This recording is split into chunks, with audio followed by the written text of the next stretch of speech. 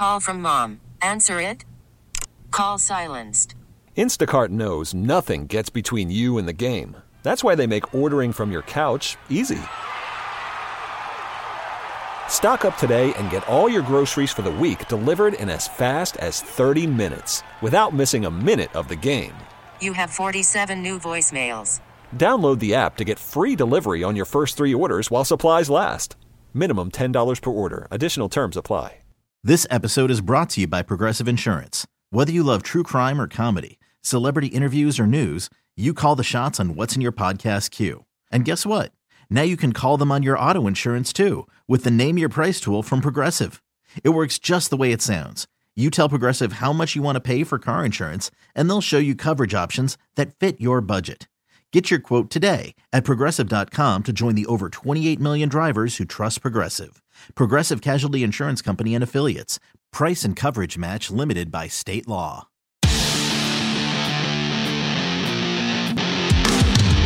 It's the Fight Fan with Pete Hoffman time. Hey, like Roy Jones said, y'all must have forgot. And I see you media people as well with your little clickbait headlines. But trust me, I had to make y'all remember why we the best. I saw some criticism. People say the punches weren't really necessary. What do you mean, why were they not necessary? Because he was already knocked out at that point. But the referee hadn't pulled me off. And my job is to hit somebody till the referee pulls me off. So to those people, I would say maybe don't watch him and may go back to soccer. How good does it feel to be back? You know, I made history here tonight. I set another record. You know what I mean? I'm very proud of that accomplishment.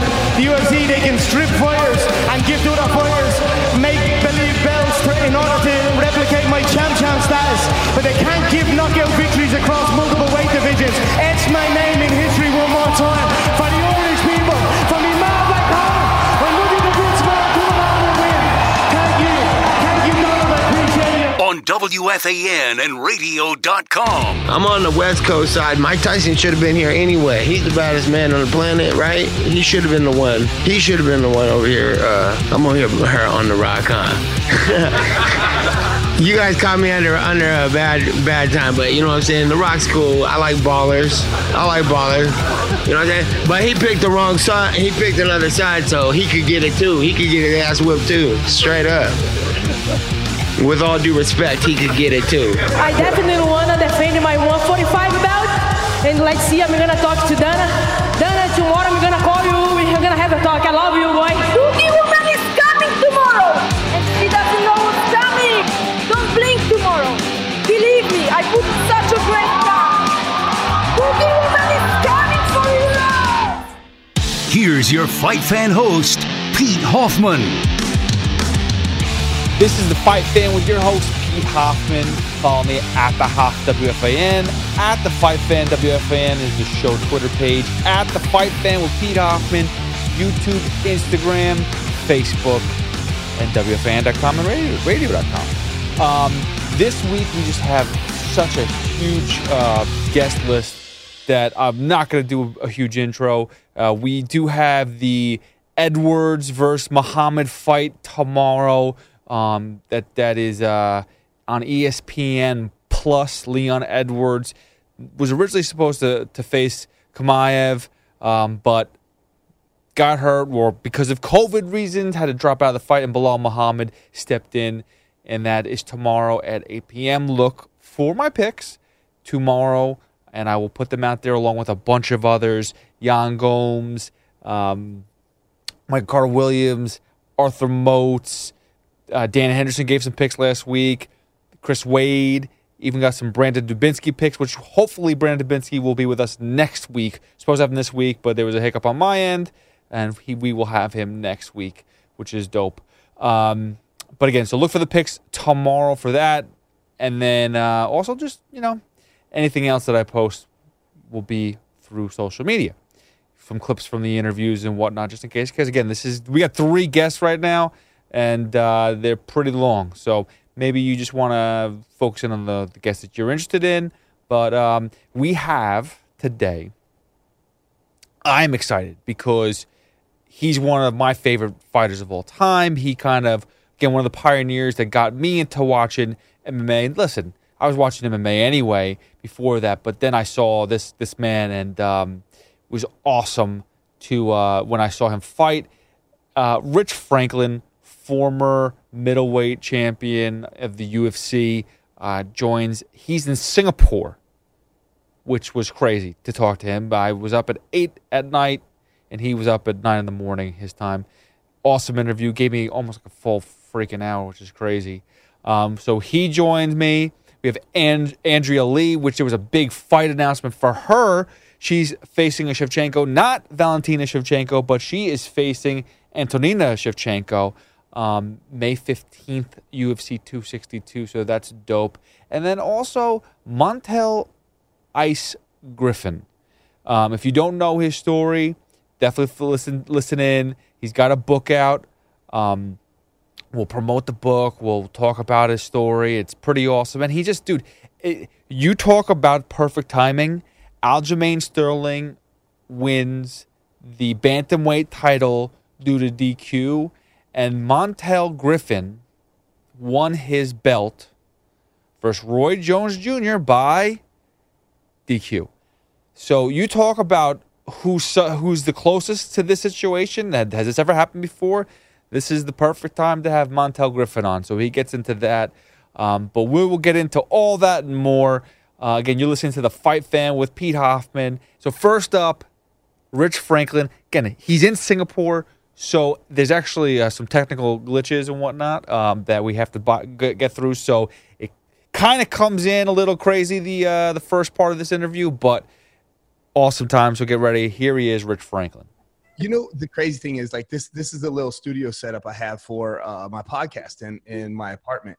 And it's a simple little setup, but when you're running a one-man show, I do my own lighting, my own camera work. Like, I have to upload all my files, download all my stuff. And so I don't know, because I recorded, did I record last night or the night before? Either way, I don't know how my system settings got changed, but they did. And so no matter what we did, like, the microphone was not allowing access. So anyway, I've fixed that now. So good. Well, I don't even know if I can finish this entire conversation. Look where I am right now. I'm at my house. My studio is not set up yet, so I usually do this out of my office. But because it's you, I will do whatever it takes. I've been trying to interview for you for years now, by the way. But okay. You come back and forth between Singapore and Ohio, or what's the deal? Yeah, I do. So I moved down to Singapore a few years back, and with the understanding that I just have a lot of stuff going on in the States, right? You know, yeah. You just can't pick up and leave. So I bounce back home several times a year, but this situation that we have currently with the pandemic makes it really difficult to get back home. So, I'm going to have to kind of re-strategize and re-game plan, all that kind of stuff, because one is located here in Singapore. And so prior to moving down here, they initially talked to me about moving down. I was working from Ohio for one. And initially I was like, no, I'm not. And then I think it was 2016. I did 10 trips. Now I'm on the exact opposite side of the planet as East Coast time. So I know. As of this coming weekend, it'll be a 12-hour flip. I don't know when you're going to post this, but once we go back to daylight, you can cut that out. Once we go back to daylight saving time, it'll be a 12-hour flip. And so what would end up happening in 2016 is when I would travel down here, I would essentially like flip-flop my circadian rhythms.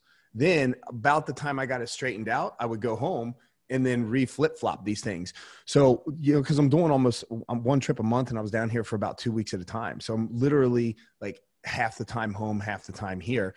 And I said, no, this isn't working. Just that much flying internationally in those kind of time zones will take years off your life. I think that takes more years off your life than some of the training camps I've been through.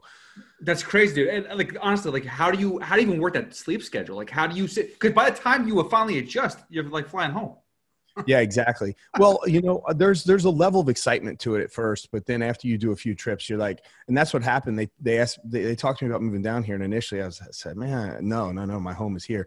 But then when I saw how much time I was spending on the road and how even whether I was here or at home, I was trashed half the time. If you've ever, I don't know how many of the listeners have ever actually flown to the other side of the planet, but it is brutal to try to get your bearings straight. You're up at 3 a.m. and sleeping at 2 p.m, and it's terrible. So anyway, yeah, I decided to flip flop to this side of the planet, and so I just managed that with several lengthy trips home a year. Back to Ohio. Again, we're being joined by Rich Franklin. One of my favorite. Yeah. Dude, one of my favorite, you're by far one of my favorite fighters of all time. So this is like an honor for me to be talking to you right now. I'm super stoked by this. And you say one of your favorite, does that put me like top 3, top 5, top 10? Like, I want to know where my ranking is here. Dude, so you're one of the reasons back. I would say top 2 because you're one of the reasons why I got into UFC. You and Andrea Arlovsky. Like, I love watching you two fight. You know, right, I go way back. Like, I don't remember the first fight I ever saw. It's before the Arlovsky days because I used to watch the Pride fights and stuff like that too. But, I mean, your championship fights, I was always locked into. My friends would always get together. We talk about you because your history too. Like, you're the school teacher doing this on the side. It was crazy. It was like, dude, I got excited watching the everyday man fight in the cage. Well, that's exactly what the sport needed at that time, right? I mean, it was full of the Tank Abbotts and the preconceived notion that everybody was just a tatted up barroom brawler. And so when somebody like me walked onto the scene, it was like, wait a minute. And it wasn't like a character or anything. It's just who I was as a person. And it was kind of nice because I look at the landscape of the fight world today, and the kind of promotion, self-promotion that you have to do. Sometimes I look at guys, I'm like, man, are you being true to who you are right now? And I was always true to who I was. So it was nice. It was nice just being that kind of boy next door that grew up, you know, in the Midwest US, went to college to be a teacher, Christian, all that kind of stuff. Like, there was no act. I didn't have to talk trash. But I think that if I wanted to be able to market myself and garner the same kind of popularity that I had back then, it would be a much different game for sure. No, you're right. Colby Covington is the epitome of that. Like, that guy literally was close to getting cut, or he thought he was getting cut from the UFC. And not because of his skill set, not because of his performance in the cage, but because I guess some people thought he was boring. All of a sudden it turned that like WWE mentality. And now next thing you know, it's like he's one of the most talked about fighters in the game because of what he says outside of the cage. You know, yeah, I don't know what I would do about that because it's not my personality. I mean, I'm opinionated about things, but at the same time, like, I don't know. I'm just not much of a trash talker. I let this and this, these do my trash talking. The left and the right. Exactly. So tell me about the Quiet Franklin podcast, which is an awesome idea. It's a perfect name, by the way. It's amazing. But so tell me, when did it finally strike you like, hey, I want to get into the podcast game? Well, okay. So prior to the pandemic, working for One Championship, I was traveling over here, and I was running a travel show for One Championship. You can see this poster behind me here. I've actually strategically placed my camera so that you can't see the top of it. It's actually a poster of me that my producer wanted on set at one point in time, and it's a poster of the season of One Warrior Series. And then I was like, it's kind of weird having a big picture of me behind me on set. So I've placed it so that you can see the logo, but not me. Anyway, so I was doing this travel show. It was really a dream job for One Championship. So what I was doing was I was traveling around, recruiting talent, and essentially making a TV show out of it. It aired in several different countries over here. And I just had a great time, man. Between meeting the athletes, going to different communities, learning cultures, doing some crazy things, jumping off of waterfalls in the middle of the jungle and stuff like that. Like, we had a really good time, and it's a fun show. The first 4 seasons of the show is on YouTube. You can catch it there. But when the pandemic hit, travel stopped. And my team at the time, we were looking at what we wanted to do. So we decided that we were going to, the initial idea, I don't know if you remember, but what happened, like, when the NBA canceled their season, was there was a lot of like analyst type of shows. Yeah, where it was like people were like reviewing last year's games and stuff like that. So we had this kind of concept like that, somewhat cued. But as we started recording, it just was kind of more and more turning into this podcast mentality. And we had started actually working on this idea prior to the whole pandemic, the lockdowns, all that kind of stuff, before the travel restrictions came. And so we were somewhat cued for it. And then when everything just kind of shut down, we just said, okay, let's just turn and do this. And so we started recording a podcast at the time. So I was doing a podcast for One Championship, and then it was never a strategic endeavor for them. And so when the restrictions and the bans lifted and all that kind of stuff, and business started getting back to normal, because I have the job that I do for One Championship, I said, you know what, I want to continue doing this on my own. So I just can, continue doing a podcast for myself. And I enjoy it. It's interesting thinking about the podcast, because, I used to be a high school teacher, and I've learned that in life, I really appreciate kind of like disseminating information, impacting people's lives. And most importantly, like making people think, like really thinking about things, like, so that you can consider stuff. And as I was doing this, I was like, man, it's funny how life comes full circle, because, as I was a fighter, you think about it, like I was kind of doing the same thing, like, so-and-so quote unquote, preaching the gospel of MMA at the time when it was deemed a human cockfighting in the US. Right. And so I kind of played this role as teacher to athletic commissions, to the Associated Press, all that kind of stuff. But then life comes full circle, and now I have this podcast, and essentially it's like my ability to kind of teach or share information or inspire people or whatever, or I don't know, maybe people listen and they're like, you suck. Who knows? We'll see. Dude. Well, listen, it's awesome. It's a cool premise. I love it, dude. And I just I love the fact that you're still so heavily involved with MMA, and like you must have like a huge passion for it, clearly, because you are ambassador of the sport. And what made you jump to One? What was the game changer for you? Because you've been there, what, 5 years now? No, longer than that, 7. So what made you make that jump? Well, at the time when I was retiring, I actually, so after I lost my last fight, I took some time. I think there was a period of time where in my mind, I knew that I was ready to retire and move on. Not physically. I still feel physically really good, but mentally I was just at that point where I'm like, competition, I'm not as hungry as I used to be. And so I knew that it was kind of time for me to move on. And when I was looking at retiring, I met with some of the people at One Championship here. And at the time, I was talking to Chatri. I'd come down to Singapore to teach a seminar. And he just said, hey, if you're ever interested in, working when you retire, let me know. And so at the time, the UFC had talked about finding a position for me to work there. But when it came down to retirement and I talked to them, they really didn't have anything for me. And this was a good opportunity. I'll say this, old habits die hard, right? I mean, this is why you see athletes that maybe oftentimes they continue to compete way past their prime or whatever, but it's because that's your first love. And so it's a blessing to me to be able to continue working in an industry that I started off just doing as a complete hobby back when I was in high school, right? I mean, like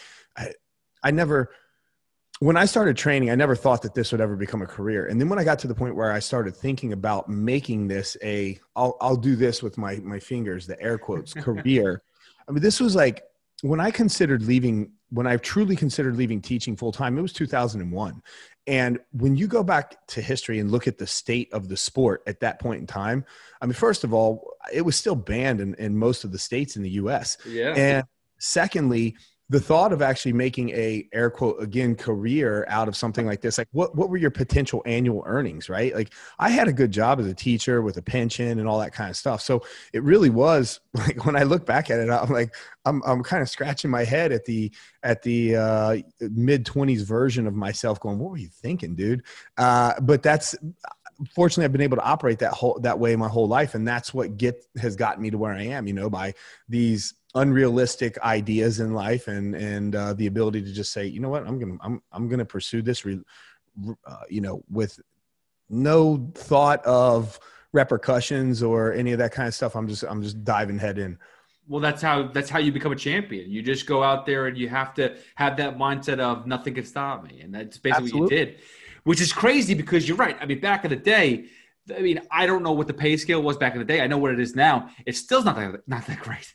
You look at these young kids that are hungry and like, I want to be a fighter. It's like you really have to set yourself above everybody else to get a payday. You could even be in a pay-per-view card and still not get paid pay-per-view points. No, it's, exactly. And sometimes pay-per-view points aren't the best idea. When it came time for my contract negotiation, we decided not to put pay-per-view points in. I don't know if it was my last or my second last contract that we did, which was actually ended up being smart because the UFC at that time started using me to open new markets. I fought in Ireland twice. I fought in Germany, and I started fighting like in different places in Canada, which is still, on that side of the planet. But your pay-per-view numbers get affected tremendously when you're running a pay-per-view in like Ireland, for example, because the time difference and, your East Coast time, for example, they're not going to tune in at 3:00 in the afternoon to watch a match, or at least the percentage drops significantly. But, make no mistake about it. It's not just MMA. It's not just boxing. It's not just combative sports in general. Athletes in any sport, as a kid growing up, like I dreamed of being a professional athlete. I played American football. And by the way, living overseas, I have to say American football because over here, if you say football, everybody just assumes that you mean soccer. Yeah. But so anyway, it's almost like this bad habit that I want to smack myself for. but no. So I grew up playing football from the time I was 8 years old till the time I graduated, and I dreamed of playing this sport professionally, and I just didn't have the God-given talent for that kind of stuff. Like really, I didn't have the size at the time, the explosiveness or the speed that I needed to be that kind of athlete. And fortunately, I got involved in martial arts. And initially I was in traditional karate, Shorin-ryu, Matsubayashi-ryu, Okinawan style karate. And that's where I got my first black belt. And pardon me. And then I realized like, oh, this is something that I can do well. But when you look across the board at different athletes in various sports, like you dream of being the Michael Jordan of your sport. And fortunately I was able to live out that dream somewhat, to make it to the creme de la creme of my sport. But the reality is that even if you get there in any sport, like I think the average career span in the NFL is like 2.5 years or something like that. Yeah, it's terrible. It's not long and at so all. And I mean, yeah, the league minimum is, I don't know, 400,000 or what. I don't know the exact numbers, but it's a decent pay, especially to do what you love to do. But you're not setting yourself up for retirement where you can hit the league. Like everybody sees the Tom Brady's, the LeBron Jameses, these guys that make baller money, are marketed really well, and can play 10 years in a league and then walk away and just their kids don't ever have to work again. And that's kind of the dream when you think about sports. But the reality is, for a high percentage of people, that you're going to play a couple years in the league and then that's it. You're done. Like you fizzled out, because it's rare for somebody to be able to continue for a long career. So just the ability to maintain or to live that kind of dream where it's like, man, I made really good money as a professional athlete when you compare myself to everybody else. Now, when you look at the potential of what happened and particularly my popularity at the time, I'm like, I'm not going to complain if somebody wants to add a zero to my paycheck. But you get what I'm saying. Well, it's funny because you talked about how you really wanted to play American football. But you realized you just didn't have you couldn't cut out for that. You weren't cut out for that. When did you realize that you were that good at MMA? Like, when did you realize that you were levels apart from other people?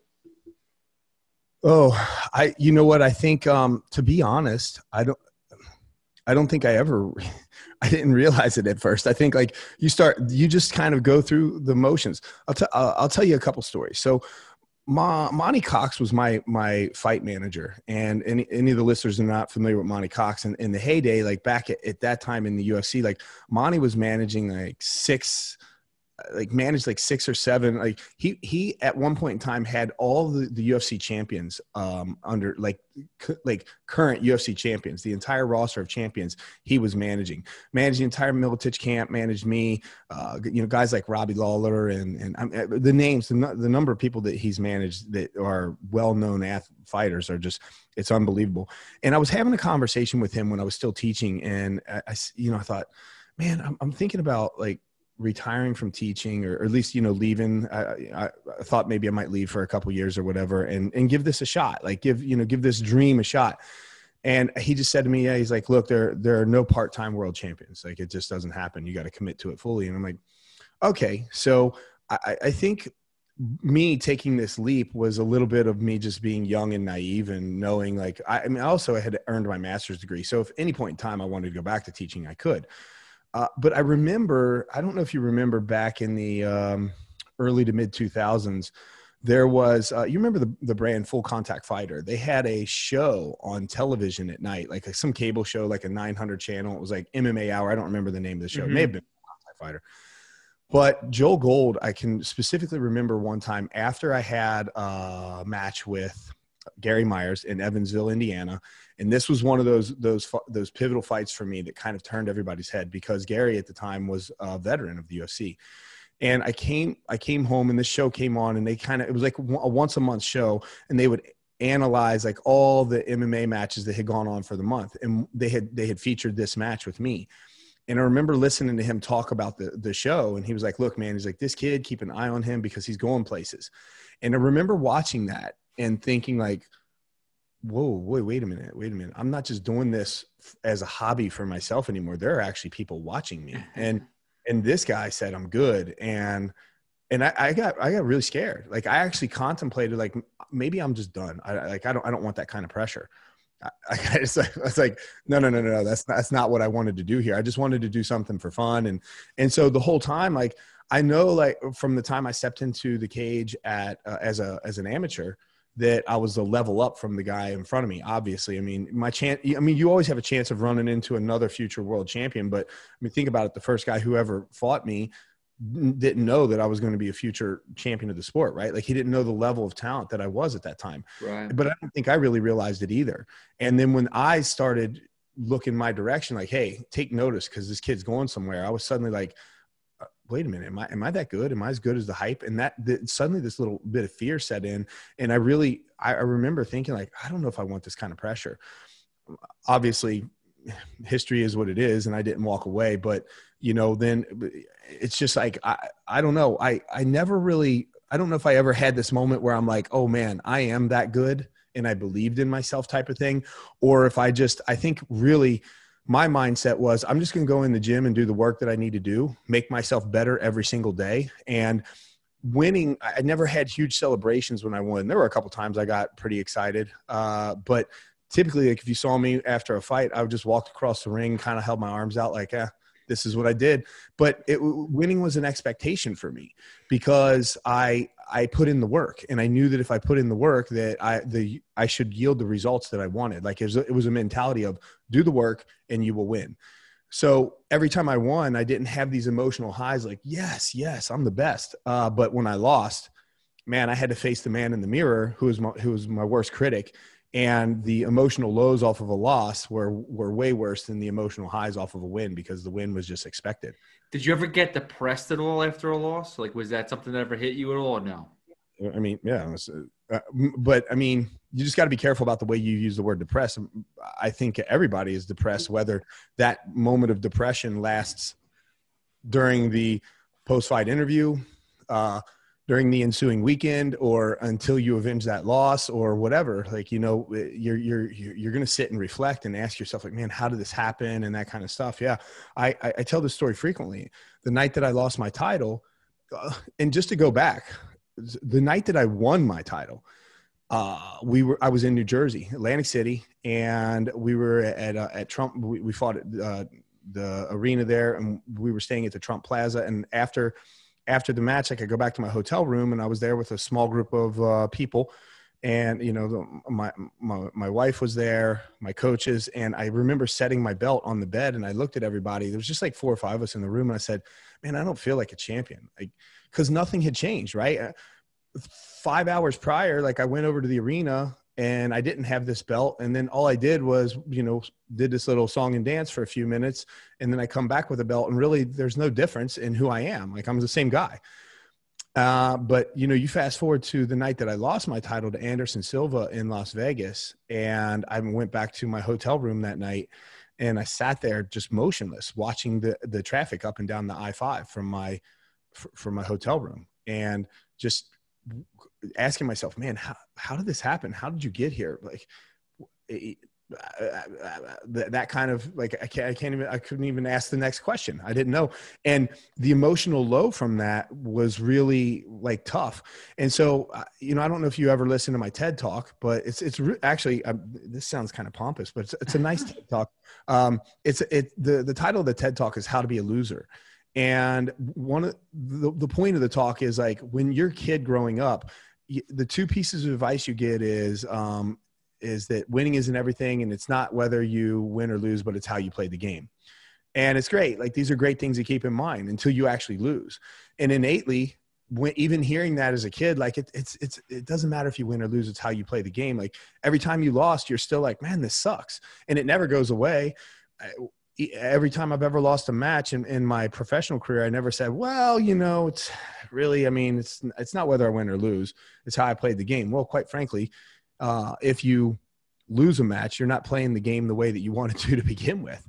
And so the whole talk is about like learning when you lose, you have to have these tools in your toolbox to deal with a loss. And you need to be able to, and I talk about this in the talk, but you need to be able to go back through a loss, whatever that is in your life. Like, it could be the loss of a loved one, the loss of a competition, you not getting a job, whatever. And you need to be able to assess, like, okay, what was this failure in my life? How did this happen? And what useful information can I extract from this? And I need to be able to take that useful information and assess it to how I can improve and productively move forward. But the rest of this information that's not useful, it ends up becoming emotional baggage, like a ball and chain that's just tied to your leg is going to slow you down. And you have to be able to get good at discarding that stuff, because otherwise, if you think about it, those are the things that are going to spin you into depression. Those are the things that are going to make you think about, all like focusing on the loss rather than how I'm going to improve from it.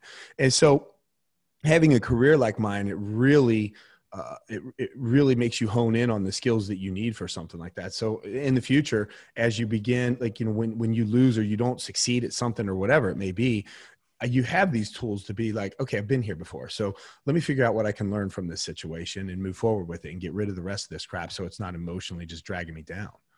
Not for nothing, Rich, but in a day like today, it's literally been, I think, a year from when the NBA closed down. And that's really when everything really closed down in the States and stuff like that. Near me, like New York and stuff like that, we all started shutting down. So you talk about the levels of depression and stuff like that. Like, those words that you gave just now were incredible, because a lot of people are going through crazy times right now and still can't figure out how to maintain, whether it's job loss, whether it's a loss of a loved one. We've basically all lost something during this time, whether it's just even career-wise, we could have excelled a little bit differently, but people's livelihoods are being destroyed. So it's just interesting to take that in and take that approach for sure. So I appreciate you sharing that, man. Yeah. And I'll say this situation is different. For me, the example that I just gave was a loss. Like, this thing is in the past. So I'm assessing something that's in the past. We're in a current situation where it's never ending, seemingly, right? People Right. that have lost their jobs are still in an economy where getting a new job is very, very difficult. And, I said this, I tell this story all the time. Like, for a lot of people in this world, for a lot of Americans, this pandemic is become just really, and I'm going to say this from a financial perspective, a bit of an inconvenience. I'm on a side of a planet where I see developing nations and I see migrant workers. I know there are migrant workers here that were, because of clusters of the virus, they were in dormitories, and these dormitories were locked down. Like, they couldn't leave for 6 months. And they've been locked out of their country. They weren't able to go back to work. They weren't able to get back to their families. They weren't able to send money home for food. And these are migrant workers from developing nations. So it's like, there are stories of truly malnutrition and people dying and stuff like that on the other side of the planet. So when I see, and I kind of make these snide comments sometimes, like, for a lot of people in the US, not everybody, because, I grew up poor, I know what it's like, but for a lot of people in the US, this becomes an inconvenience. Like, how am I going to make my next car payment type of thing? That's the reality of it. It's like, no, how am I going to put bread in my mouth tonight is a completely different situation. And so, yeah, but this is a whole different thing. And I'll say this, that the mindset or the tools that you have to have in order to be able to deal with something like this, I think for me, when I was over here, I happened to be on this side of the planet during the initial lockdown phase. And so I spent essentially 6 weeks in isolation by myself because I live alone. And when in Singapore, you weren't allowed to be at an address where you were not registered to live. And so I couldn't like travel to a friend's house and have lunch or anything like that. And so I was essentially just stuck here. Now I could leave my home. I could go for a jog. I could ride my bicycle, but nonetheless, that's tough, right? I mean, you're sitting here by yourself. So, but it's one of those things where you have to truly really assess like what's important to you in life. I mean, when you think about it, what it is that motivates you to, as a person I'll say to live, that sounds a little cliche, but are you extrinsically motivated by things? Or are you intrinsically motivated by things? For me personally, I fell heavily upon my faith. Like there are times, and I say this to people all the time, there are times when I'm alone, but I'm never lonely because I have Jesus with me all the time. And, I can sit and it sounds funny, but like, I mean, I have my Bible right here and I spend time in that book every single day. And when you tell people like, I enjoy reading the Bible, they look at you like you got two heads. Like, what? Like who enjoyed like what? And I'm like, man, I can lose myself in this book. I can lose myself talking to him. So it's like, I might be alone, but I'm never lonely. And whatever it is for you, maybe that's not you, but what I would suggest that you should try to make it you, but whatever it is for you, it's like when you have that kind of mentality, I can, as long as I got this book and as long as I got some time to talk and everything, like it really does give me clarity in life. It really does like, break up that time where if I'm going to hit a depressive state or something like that, I can leave everything behind. It's like the equivalent of, I just want to like sit down on my couch, the average American. I just want to sit down on my couch, have a beer, watch a movie, and not think about everything that's going on in the world. And this does this for me, but in a productive kind of way, because it helps me not just forget about what's going on, but it gives me clarity about things that are going on. So, that's one of the things that I have when I'm in a situation where I'm currently dealing with this stuff. But I'll say this, that being the kind of athlete that I have been, like I've been in tough situations before where like, you've been dropped in a fight and you have to work your way out of this hole. Right. And so you develop this mentality through this skill set of being like, man, I've been down and out before, don't call it a comeback, right? Like I'm quoting LL Cool J there. And so, you develop the skill set for that kind of stuff. Like it's crazy when I sit and think about, I have a skill set for that kind of mentality. I have a skill set for dealing with a lot of chaos in my life because that's what ends up happening the moment that bell rings, right? Like you learn this skill set so that when things start coming at you, you're kind of like, that's no big, that's no big, I got this, I got that. And those are important skills to have. And the problem that you have is that most people live in their comfort zone most of their life, right? Like everybody spends dare I say most people in this world spend 99% of their life in their comfort zone. They eat what they want. They wake up when they want. They go to bed when they want. They whatever, right? Like most people don't know. And it's like, oh, well, I have to get up early for work. But it's like, do you really understand like true sacrifice? Like, do you understand what it means to really take yourself out of your comfort zone? Every time I competed, I used to stand in that locker room ready to piss myself because I was so afraid, like getting ready to walk out. And after my hand got raised, it's like, all right, let's do this again. Knowing that the moment that I got back to that locker room, be it a month, 2 months, 3 months, however many months later, I was going to be standing in that locker room going, God, why did I do this to myself? Why? But you do, like you, as an athlete, you do. And so when you're willing to take yourself out of your comfort zone that much, it gives you the ability to deal with things in a different kind of way than most people. Rich, it's funny because my father, first of all, will love you because he's been trying to preach to me forever. He's very religious Catholic. And he's always told me like, just pray, just, go to church, do this. When did you start? When did that take over? When did you start in your life to really look into the Bible? Oh, well, first of all, I'm not a religious man. People think about religion, and religion can be very divisive, by the way. And I'll say this just because this word, like, I think Jesus was the most anti-religious person to ever walk this planet, truly, because that's what he did on the time that he was on earth. Like he challenged the status quo of religion at that time. Don't forget, man, Jesus was Jewish, right? Right. He challenged the entire Jewish system. He basically came on the scene and was like, look, the way that you guys are doing this is wrong. It's not like you're trying to live by this set of rules just because the rules is the set of rules. It's like, it's about the intent that's in your heart. But there was this fixation on the rules at the time. And so I fortunately was, I grew up in a Christian home, and my parents divorced when I was a young kid. And when my father got remarried, he actually remarried the daughter of the preacher at the church that we attended. And so this man, I'll call my grandfather, who was a preacher, was really a strong influence on my life, because I lived the kind of lifestyle that, single mom. I stayed with, typical custody situation. I stayed with my mom. She was working 90-hour weeks just to put bread on the table. We at some point in time, like, we had government subsidized lunches at school and food stamps and all that kind of stuff. Like, this is the house that I grew up in. But my mom had that mentality, like, man, we're not going to depend on the system. I'm going to work my butt off, and we're going to get out of this system. And I pride myself on being able to escape that. I made a post recently about this. You can check these 2 posts out on my Instagram about this caged lion versus this free lion. And then I did a follow-up post to it with this elephant. It's crazy how people put words in your mouth. But the point that I was making on this post is, like, I thank God every day that I had the help that I needed to get out of that situation. But I also thank God that I didn't have the mentality of saying, like, you know what, I'm going to take this free handout and I'm going to be happy with that, because life can offer you so much more if you're willing to put in that hard work. And, but my grandfather kept me out of a lot of trouble growing up. And then when I got into college, I was introduced to a lot of different things, a lot of different thought processes, philosophies, Eastern religions, things like that. And so I met a lot of people in university that really made me question my faith. So in my late teens, early 20s, I really started kind of questioning things and really started deep diving into why I believe what I believe.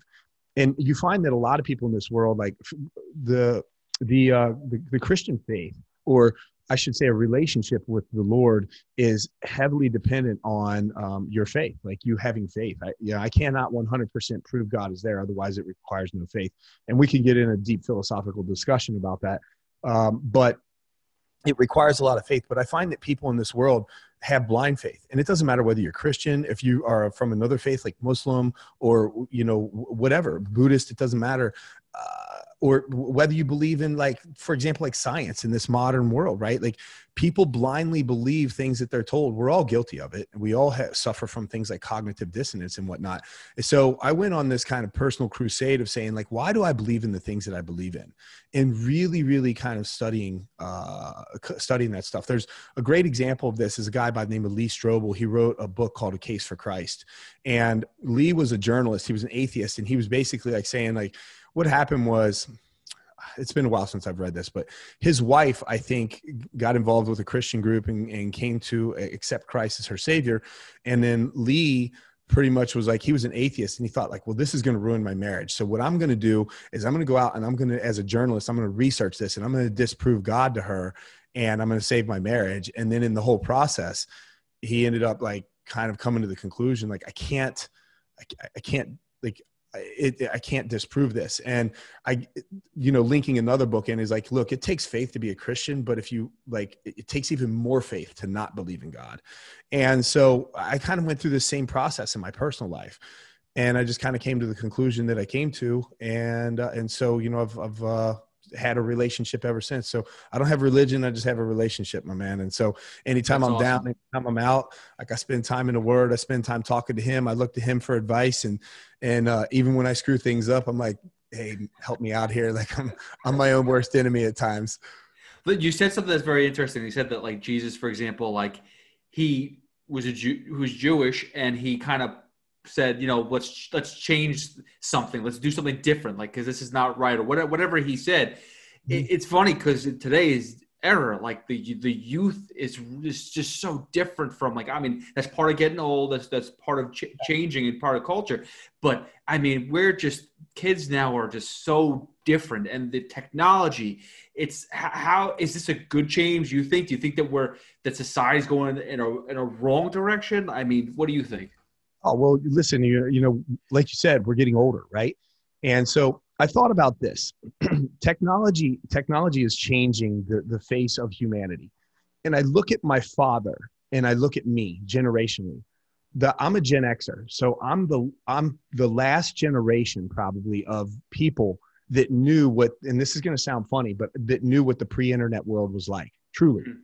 To sit down at dinner and have a conversation and be like, oh my gosh, hold on, man. What was the name of that movie? What was the name of that movie? Oh, I don't know. I can't for the life of me. I can't remember. And guess what? The conversation goes on just not knowing the name of the movie. Why? Because we didn't have this little thing, and we didn't have Google to be like, hold on, let me get the name of that movie real quick. And then, you have enough search terms that you can get to actually figure out the name of that movie. That's something little. How about this? Taking a hike and not actually having a phone on you in case you fell and twisted an ankle to call 911. Like suddenly I'm going to go take a hike in the middle of this canvas ravine in these mountains. And if I fall and twist my ankle and I'm by myself, I could die. Wow. And today's world is uncomfortable with that, right? Like, it's like, and to me, I'm like, man, the moment I can shut my phone off, like I'm going to try to drive from point A to point B without a GPS. What? Are you kidding me? Like, I like to pride myself on knowing that I have a good sense of direction and using it. And if I make a couple wrong turns, then so be it. But I was thinking about my father's generation compared to my generation. And yeah, there's obviously technology advances, but growing up as a kid, like for example, my dad, they had one TV in the house when my dad was a kid, I'm sure. And my dad had a stereo in his room. And I'm sure like there was times when he was like a teenager sitting around listening to the Beatles or the Rolling Stones or Jimi Hendrix with his headphones on. Right.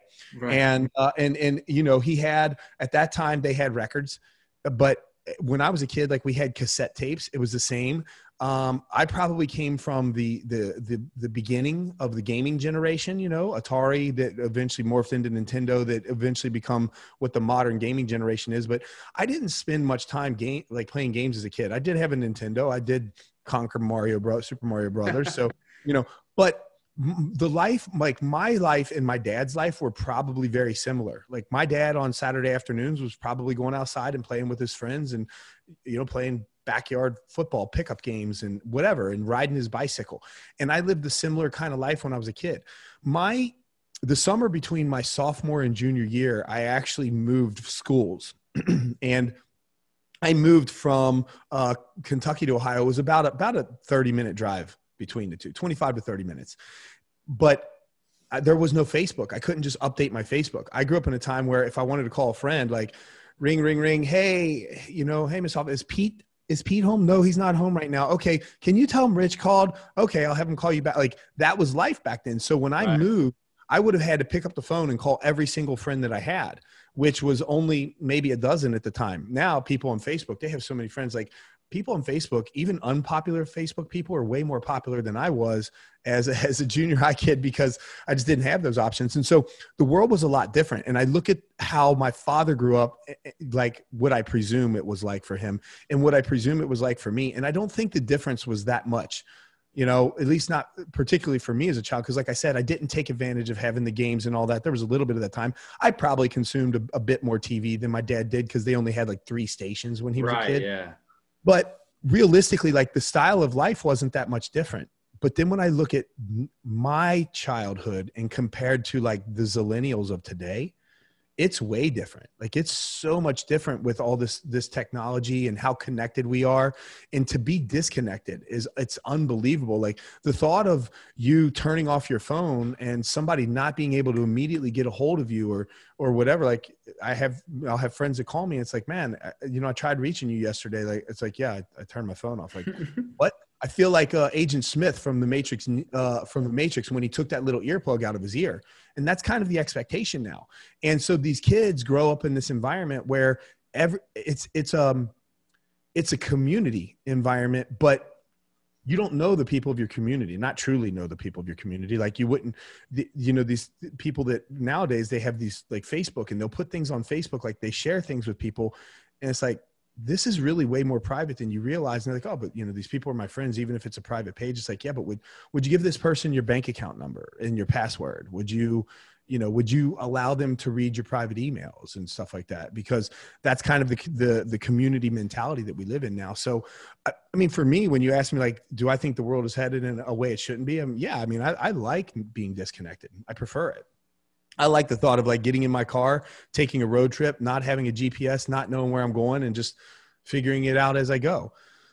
But that's not how the modern world likes to operate. And so, the way I see things, like I have less anonymity, less privacy, less autonomy, whatever you want to throw in there, because we're controlled by modern technology. But that's just the way that I look at things. If you were to ask a zillennial, the same question. I mean, God forbid they had to go 15 minutes without their TikTok when they have some downtime. And I think that's part of the problem is that like people nowadays have to constantly be distracted. You can't just be in the moment. You can't have a genuine conversation without thinking like, oh, let me check this or let me update that or whatever. And so, yeah, I mean, for me, I view it as a negative, but that's just people getting old. And my dad saw my generation and viewed a lot of things as a negative, and that's just how it goes, man. We, it's funny because my wife, by the way, is very much like you. She wants to get rid of the phone. She wants to move upstate. She wants to move to Maine. She wants to be near the ocean. She just wants to be cut off from everything. But the kids, we have kids, and they're all about like impulse, instant gratification, stuff like that. And we watched a lot of documentaries, and we actually wanted the kids to watch the documentaries because you could see how like the social media, software techs that built the social media said that they built these algorithms that they didn't realize what they were doing was going to be so prominent and was going to be such a mistake. Like the way that they were able, like, I mean, it's the impulse. You have to go to your phone every day on a daily basis. It's ridiculous. Well, they built them that way. What was that documentary? It wasn't the Cambridge Analytica one, but I was watching one about Facebook. What it was on Netflix, right? I can't remember what it was called, but anyway, they talked about that, and they talked about how it was written so that it would be addictive. And when you go into these things, like you kind of get that hit of dopamine like you would as if you were using a drug. So you become dependent on that kind of thing. And look, it's the same for everybody. I'm used to having this phone on me. So it gives you the ability of convenience. Like it's nice for me to be able to check an email. Like maybe I'm going to check some emails before I go to bed at night, right? So 11 o'clock at night, I want to check my emails real quick. And that for me gives me peace of mind because I can say, you know what, I've cleared out any business that would have come in from a different time zone overnight. So tomorrow when I wake up, I can wake up relaxed. I can make my breakfast. I don't have to connect to this phone right away, whatever. But that there's a fine balance there. And I'm the same way. Like other than businessman, I mean, I could get rid of that phone. And like everybody else, when you pull this phone out of my hand, there's so many things that come attached to the phone. It's my video recorder. Like if there's some genuine moment, like I'm singing happy birthday to my mom, like, oh, hey, let me get this on film real quick. Like, it's how I check my crypto accounts. It's how I check my stocks. It's how I check my email. It's how I text my friends. How my brother, like when on this side of the planet, my brother can just send me a quick pic. Like, he just got a new dog and he's got this Newfoundland and it's huge. And like in like 4 weeks, this thing's literally tripled in size. It's crazy. And so he sent me like a picture and then a picture 4 weeks later, but without this phone, I can't get those kinds of things. So there are a lot of benefits to this, but man, the moment you pull that thing out of your hand, because there's been times where I've left my phone in a cab. Oh man. Like, anybody who's ever done that, like you're immediately like, oh, but now we're getting to the point where leaving your phone in your cab isn't just, I mean, it's a breach of privacy to the point where I have my credit cards on here, all my financial information. So losing this thing, it can truly be detrimental to you, not just from like, oh, well, I have texts and whatnot. Like, so we're still losing a wallet, dude. Oh, absolutely. It is my wallet, right? Not only that, but like you have access, like on my phone, I have access to be able to just go into my bank and withdraw money, transfer money, buy stocks. Like you can do all this stuff from your phone. But the moment that I take this thing out of my hand, and it's almost like a detox period. It takes several days. But once you get rid of it, you do realize like, man, your brain kind of slows down. Like, what am I going to do to fill the time? Well, I can read this book. I mean, fortunately, I still actually like reading books that are on paper because I came from that generation when paper still existed. Or I can play a game of Scrabble. Wow, that's a concept. Like actually playing a real board game or something like that. I try to teach the kids chess. I wanted to learn chess. They're too busy playing Among Us and all these other nonsense games. I want to teach them chess. There's an app. You can get the chess app. You don't need the actual board, man. Come on. You just got to give them times, right? No, I got the hard pieces. We need to go back to the old school. Come on, dude. They'll play checkers, though. They will play checkers. They haven't downloaded the app for that yet. That's because checkers is a one move ahead kind of game. Not really. If you play somebody that's good at checkers, they're thinking ahead. But checkers is a one move ahead kind of game where chess is you have to think out the entire strategy front to back, and it takes too much. It's too much thought process. Like it's way too much energy, man. This is my day off. Well, listen, it's funny because we talk about checkers and chess and stuff like that. MMA, getting back to the fight game, stuff like that, just because I've watched some amazing fights over the years, and we've seen some quote unquote duds. Like this weekend, for example, at UFC, Israel Adesanya versus Jan Blachowicz wasn't the best fight, but to some people's standards. But if you watched it, like, it was a smart fight by Blachowicz to take Israel Adesanya down to the ground and wrestle, because that's where he was going to win the fight. And like, you watch a fight like Stephen Wonderboy Thompson versus Tyron Woodley, where for 5 rounds they didn't do much, but when they attacked, it was impressive and explosive, and you were just never knew who was going to get knocked out. And I tell my friends, I'm like, those are the fights that are the biggest chess matches, like, because anything can happen at any time, and you just don't know. It's so explosive, but it's hard to convince people that. No, I mean, look. I think the most exciting match I've ever seen live was, Matt Hughes was a friend of mine, and when he fought Frank Trigg, and they had the rematch when Hughes got kneed in the groin. Have you seen this fight?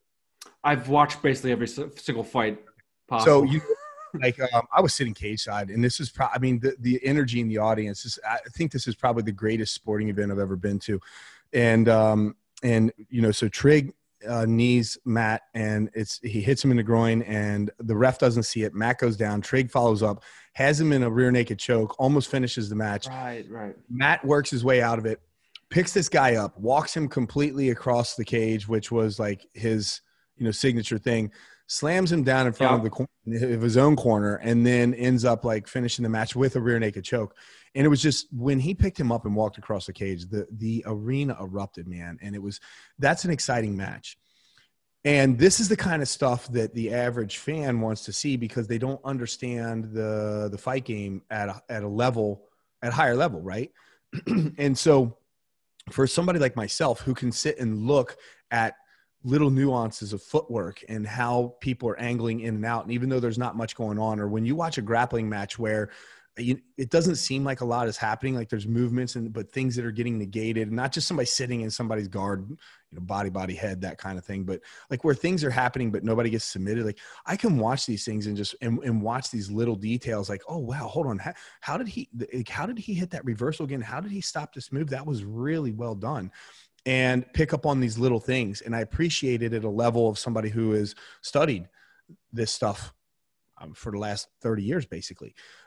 But not everybody does. And so there's this fine line between winning and entertaining, right? And I'm probably, as an athlete, guilty of trying to entertain fans more than just thinking about winning.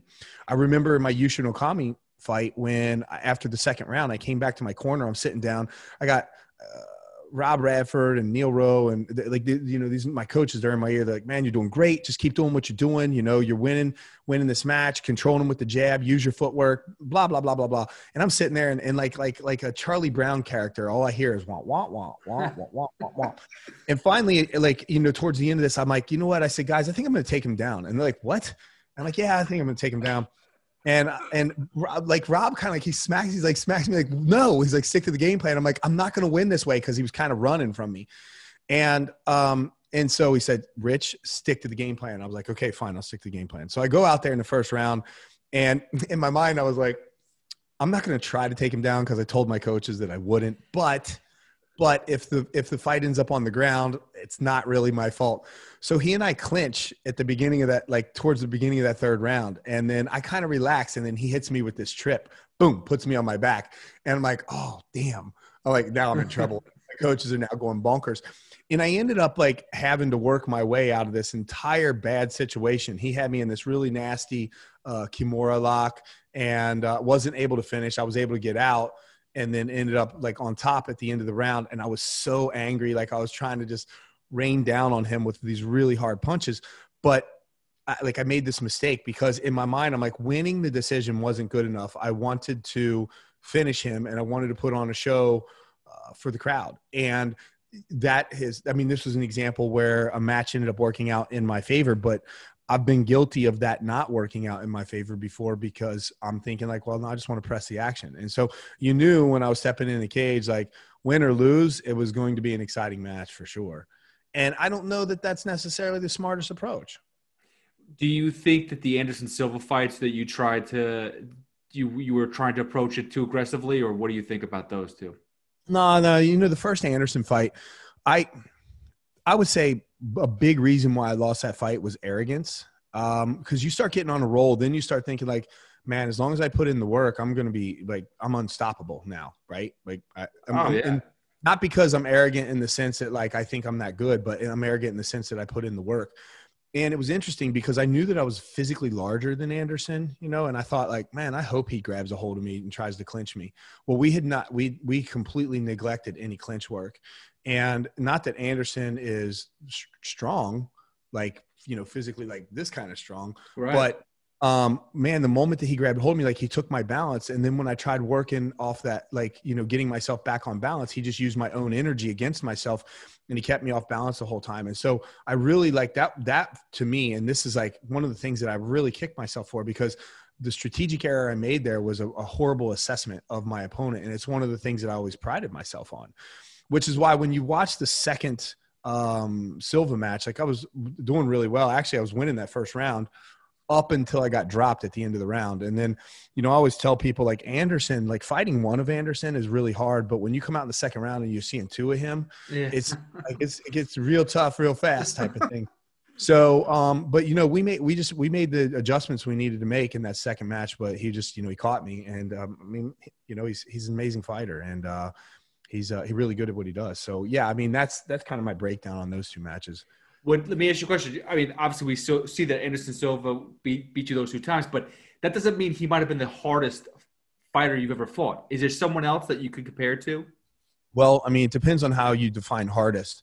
I've never been in a match before where I thought like, man, this guy is so much stronger than me, or this guy hits so hard, where I felt like I was in trouble. I never even felt like I was in trouble with Anderson, like, because it all happened so quickly. There was not this like demise where midway through I'm like, oh man, this guy is so much faster than me. It was just like once we locked up, and whatever. And so I will say this, like Chuck hits hard, really hard. Man, when he hit me, like he threw that kick and broke my arm, like everything. I don't know if somebody told Chuck that I was talking about his mom bad or something, what his problem was there. But he hits really hard. Matt Hamill is one of the strongest guys I've ever like locked horns with. And he was just like, when we locked up, I was like, man, this guy's really strong. I didn't feel like he was like I was outmatched in strength or anything, but he was like really strong. So when you talk about like the hardest opponent, like everybody brings something different to the game. Right. And so my job was basically what I would do. I'm gonna get all mathematical on you here. I would set up a matrix, right? Like I would look at my strength and weaknesses versus my opponent's strength and weaknesses. And I would start comparing like my coaching staff and I, particularly like Matt Hume, when I started working with Matt Hume on this stuff, he's amazing. Like they call him the wizard for a reason, because he just knows that guy would take 4 hours to break down a 45-second fight, like in slow motion, frame by frame. And to the point where I would be like, Matt, I can't watch film with you anymore, man. Like, just give me the download, right? Like he's very thorough. And but yeah, you would assess things and see how things matched up. So everybody brought different skill set to the table. And so, when you talk about the hardest, it's like, well, my job was to go out and figure out a way to beat them. So I knew Hamill, for example, was going to be strong. So the game plan wasn't to just sit there and like lock horns with him constantly, because I'm not going to play to his strength. Same thing with Chuck. Like I knew Chuck hit heavy. So, my plan wasn't to just stand in front of him, but clearly I did when he launched that kick. So, but either way, it's all about setting up your strategy. And that's one of the things that made me effective as an athlete. I'm not the biggest athlete. Like, I was for 185, I was actually probably one of the bigger fighters at the time, but I was never like the strongest or the fastest or the most explosive. But I was definitely very cerebral, and I always game planned, and I had a good mixture of these tools. Like I wasn't the most explosive athlete, but I had a good mixture of explosiveness and endurance combined. And so I learned how to play with these two tools, for example, to benefit me the most. And I had this style, this like very grinding style of wearing people down. And so you got to learn how to play to your strengths and play away from the strengths of your opponent. And that's what I did well. So when you ask about the hardest, it's like, well, I can give you the I guess the problem or the puzzle that each individual fighter proposed to me and what we had to do to figure that kind of stuff out. Rich, I could talk to you forever. I really can. You're fantastic. I'm an interesting guy. I get it, Dude, I do have to get you back on again because I'm friends with a guy in baseball, MLB, Jan Gomes. He plays for the Washington Nationals, and I've been telling him like, I'm building like this big community. So like you're in Singapore doing this. I'm over here trying to build like a different type of podcast where I'm getting all athletes, whether they're baseball players, football players, NHL, NBA, everybody is coming on. We're kind of doing like a little round table. It's like a fan friendly thing, but like we've built some like really cool relationships, and I've connected the fighters to the players too. And it's been really good dialogue, really good conversation. I told him you were coming on and he was like, I have to talk to him, but I'd like to do it another time just because your schedules didn't work out. Is he going to be a co-host with you on this thing? It's kind of like a rotating co-host type of thing, but he kind of would like to be. Yeah, he wants to jump into it, man. Look, we can do this. We can do this again in the future. I had fun talking, man. So it was awesome. Listen, one of the things what I don't want to do, because you talk about like loving MMA, like I do love MMA. I love the sport. I love martial arts. I love training. I mean, that's the reason why I got into this. But I'm not the guy who wants to sit around and like breaking down fights and what's your thought on this and that. Like, it's like, this is what I do for a living. So, we touched a little bit on that in this conversation. We touched a little bit on my faith. We touched a little bit on winning philosophies. We touched a little bit on what I do for a living. We touched a little bit on whatever. So it's a fun conversation, man. So I had a great time. Would love to chat with you again. So you let me know when, and we'll get back on it at some point. And Quite Franklin, which is awesome. I love the premise. You have some awesome guests. Elizabeth Smart. How was that conversation? It was great, man. I've had some great guests, and I have one. I think the next one I'm going to drop. I think the next one is this woman who, speaking of Elizabeth Smart, it was a woman. She was an Indonesian woman who worked in the financial industry in Indonesia, and they had a crisis back in the late 90s. And she answered an ad that was in a newspaper that was legitimate, or she thought was, to work in the United States as a seasonal worker. And I mean, when you're in Indonesia, like when you understand the level of poverty and how people are attracted to coming to the States, you can understand how these things happen. Plus, culturally, they don't understand what's going on. But nonetheless, she got picked up at JFK Airport, and within the time of landing was trafficked into a human trafficking situation where she was brought into a brothel. And I asked her on the podcast, like, how long from the time you landed to the time you serviced your first customer? And she said about 6 hours. And so her story of how she ended up in this system and how she escaped from it. But going back to Elizabeth Smart, her abduction was a bit different. It wasn't, she wasn't abducted for trafficking purposes. She was just abducted by somebody who was just going to spend the next 9 months basically raping her every day. But to sit down and have a conversation with her and just, everything from that experience to how it applied to her for life, and great lessons by both women. The Elizabeth or the Chandra, her name is Chandra Wolveruntu. And like lessons on things like forgiveness and stuff like that, man. It's just man. And I said to Chandra, like, one of the things I posted on my Instagram, on my social media, was about when Brandt Jean had forgiven Amanda Geiger. I don't know if you saw that, the court case when Amanda Geiger that shot his brother when he came into the apartment. Right. In the middle of court was like, I just want to give her a hug. And he actually witnessed to her about Christ. It was crazy. And just the level of forgiveness. I look at people like that, and I look at Chandra's story that will drop next week. And I just think, man, like, I wish I was capable of that kind of forgiveness. I don't want to go through those experiences in life, like what Elizabeth went through or what Chandra went through, but man, that's just a lesson can be learned from people like that. I was out riding my bicycle this morning, and I was on the road, and this car cut me off.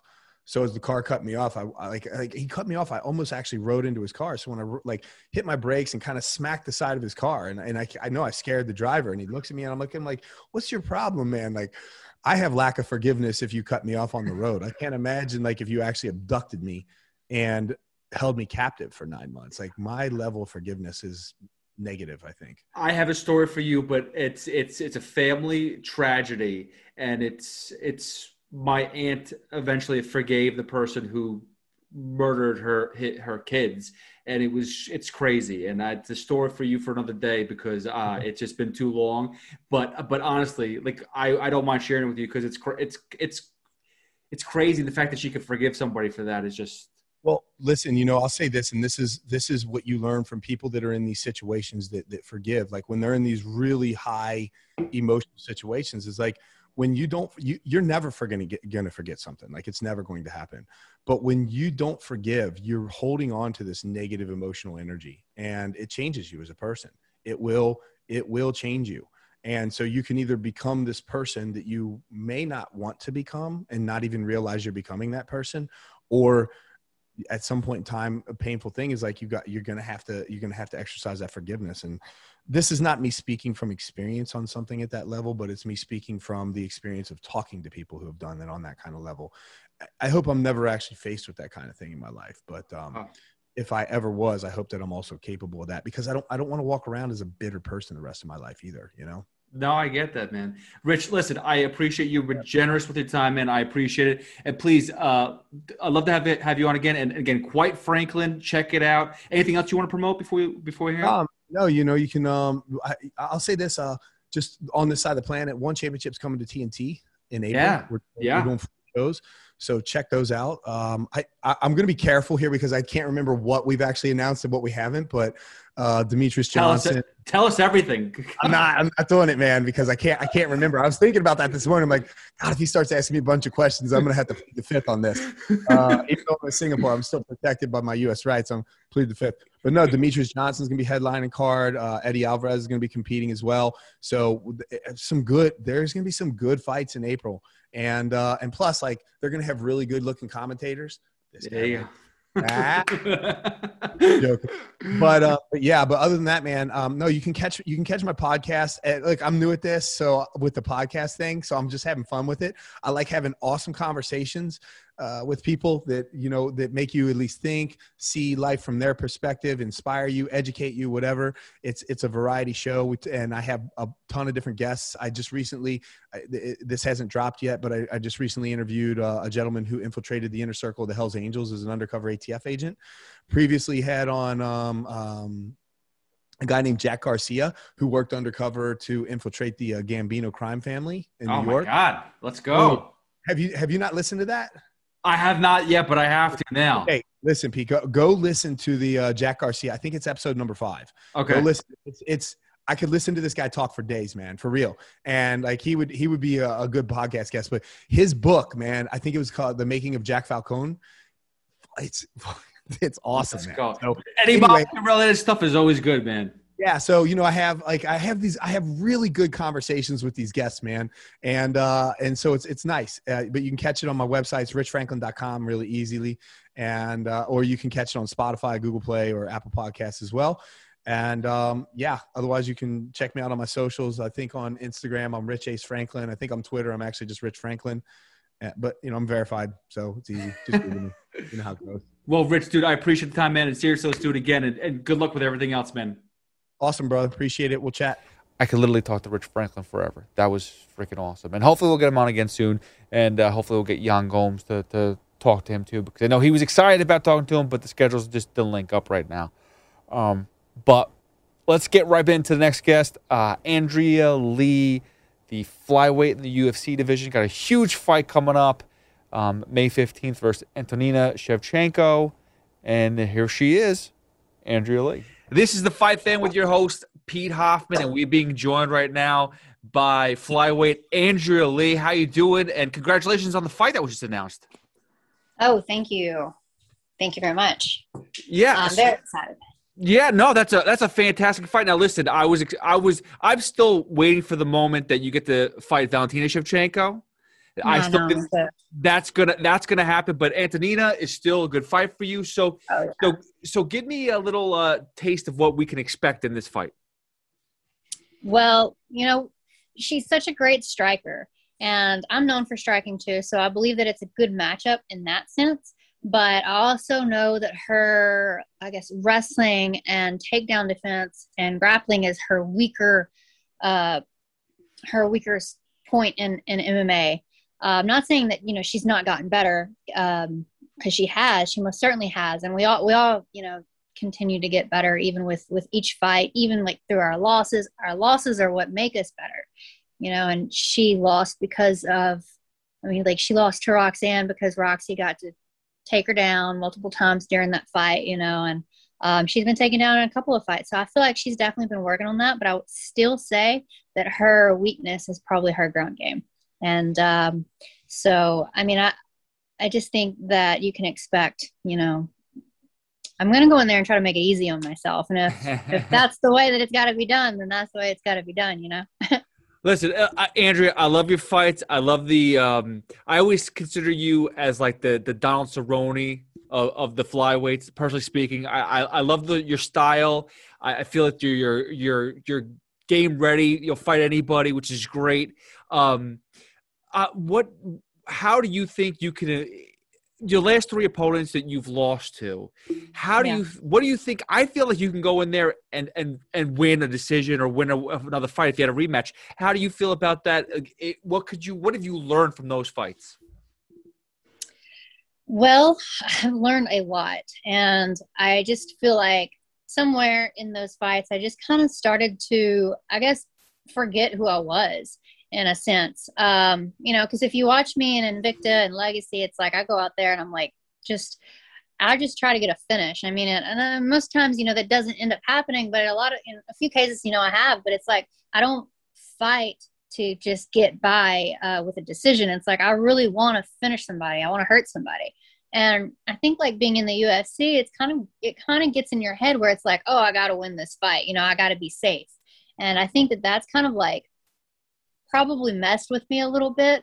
I would say with Joanne Calderwood, there was a few elements, with going into that fight, and I'm not like trying to make excuses. I just feel like, man, it was so hot in there. And I was like, after the first round, I'm like, man, why am I so tired? I just feel so exhausted, and then I just ended up doing stupid stuff. I kept shooting for takedowns, which I'm not like the type of person who likes to charge in and try to get takedowns. Like I like to set my stuff up, especially like in the clinch. But man, I feel like, the heat might have been like messing with my brain, and I was just doing stupid stuff. And I was trying to force these takedowns when I was doing fine on my feet too.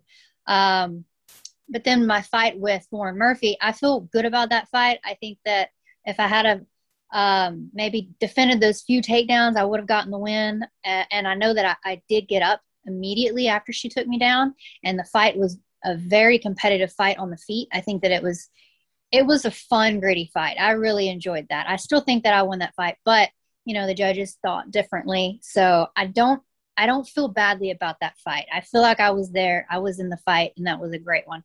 My loss to Roxy, I just felt like I had like an out-of-body experience. I feel like I guess I gave her too much credit, and I was more focused on what she was good at because she already beat me once before. So maybe I felt like she had my number, and I just didn't fight as well as I should have, So I've got a little regrets on that. I've been beating myself up about it because, I let this like mess me up, Well, don't let it get to you, because I still love watching you fight. And I still think that you're definitely one of the best in the division. Like, that's what I'm saying. Like, I'm waiting for that Valentina Shevchenko. I'm waiting for your title shot. It's going to happen. I can feel it. Especially think about the losing to Calderwood, losing to Murphy. They're in line for a title chance too. So it's not like that's who we're talking about. The level you're at. You're right. You're right there. So I listen. It happens, but explain to me, why do you think you have those type of like experiences where you're in the cage and it's like outer body experience, or something just doesn't click the right way and it's too hot and something else distracts you? Does that happen normally in other fights, or just something else will distract you that day? Well, the heat in Abu Dhabi was insane. That was different. They had just put the roof on that week. The AC had just gotten turned on like a few days before the fight. They said it really needed a week to cool the whole place down. I wasn't the only one sweating. My corner was drenched in sweat. They said it was so hot just sitting by the cage, you know, because then you also have the lights like beaming down on us. And with the adrenaline going, I didn't really think or feel that, but I did feel exhausted literally right after the first round. I was like, man, I feel so tired. And I just remember thinking that going back to my corner, I'm like, why do I feel so tired? Did I not push myself enough in my camp? I'm like, I know I did. My cardio was great, but I was just dying. But no, so most of the time I wouldn't say that like heat, you know, normally ever gets to me in any of the fights, but having sometimes mentally, I feel like that does happen sometimes, even in the fights that I have won, you know, sometimes I feel like I'm just out of it. But it takes me a little bit sometimes to like get my mind back in the game. What about fans? What about fans? Like, cause you're like your next fight, May 15th, hopefully by then you'll be able to have some fans. Do they add, subtract to what's in the cage? I think they add to it. You know, but in a good way and sometimes in a bad way, because I think sometimes when there's a lot of things going on in a fight that fans don't really understand. You know, some of them are just fans and they just love to watch it, but they don't participate or compete or do anything like that. So there are some instances where, you know, you feel like maybe the fight's getting a little boring or too boring for you. I mean, if you go like a couple of seconds without throwing anything, fans are going to start booing. I know. You know. We definitely suck at times. I've been there before. We're terrible. It's just, and I think it's the crazy thing is, Andrea, like I've watched some of these fights, like you think about like a Tyron Woodley versus Stephen Thompson, right? Stephen Thompson.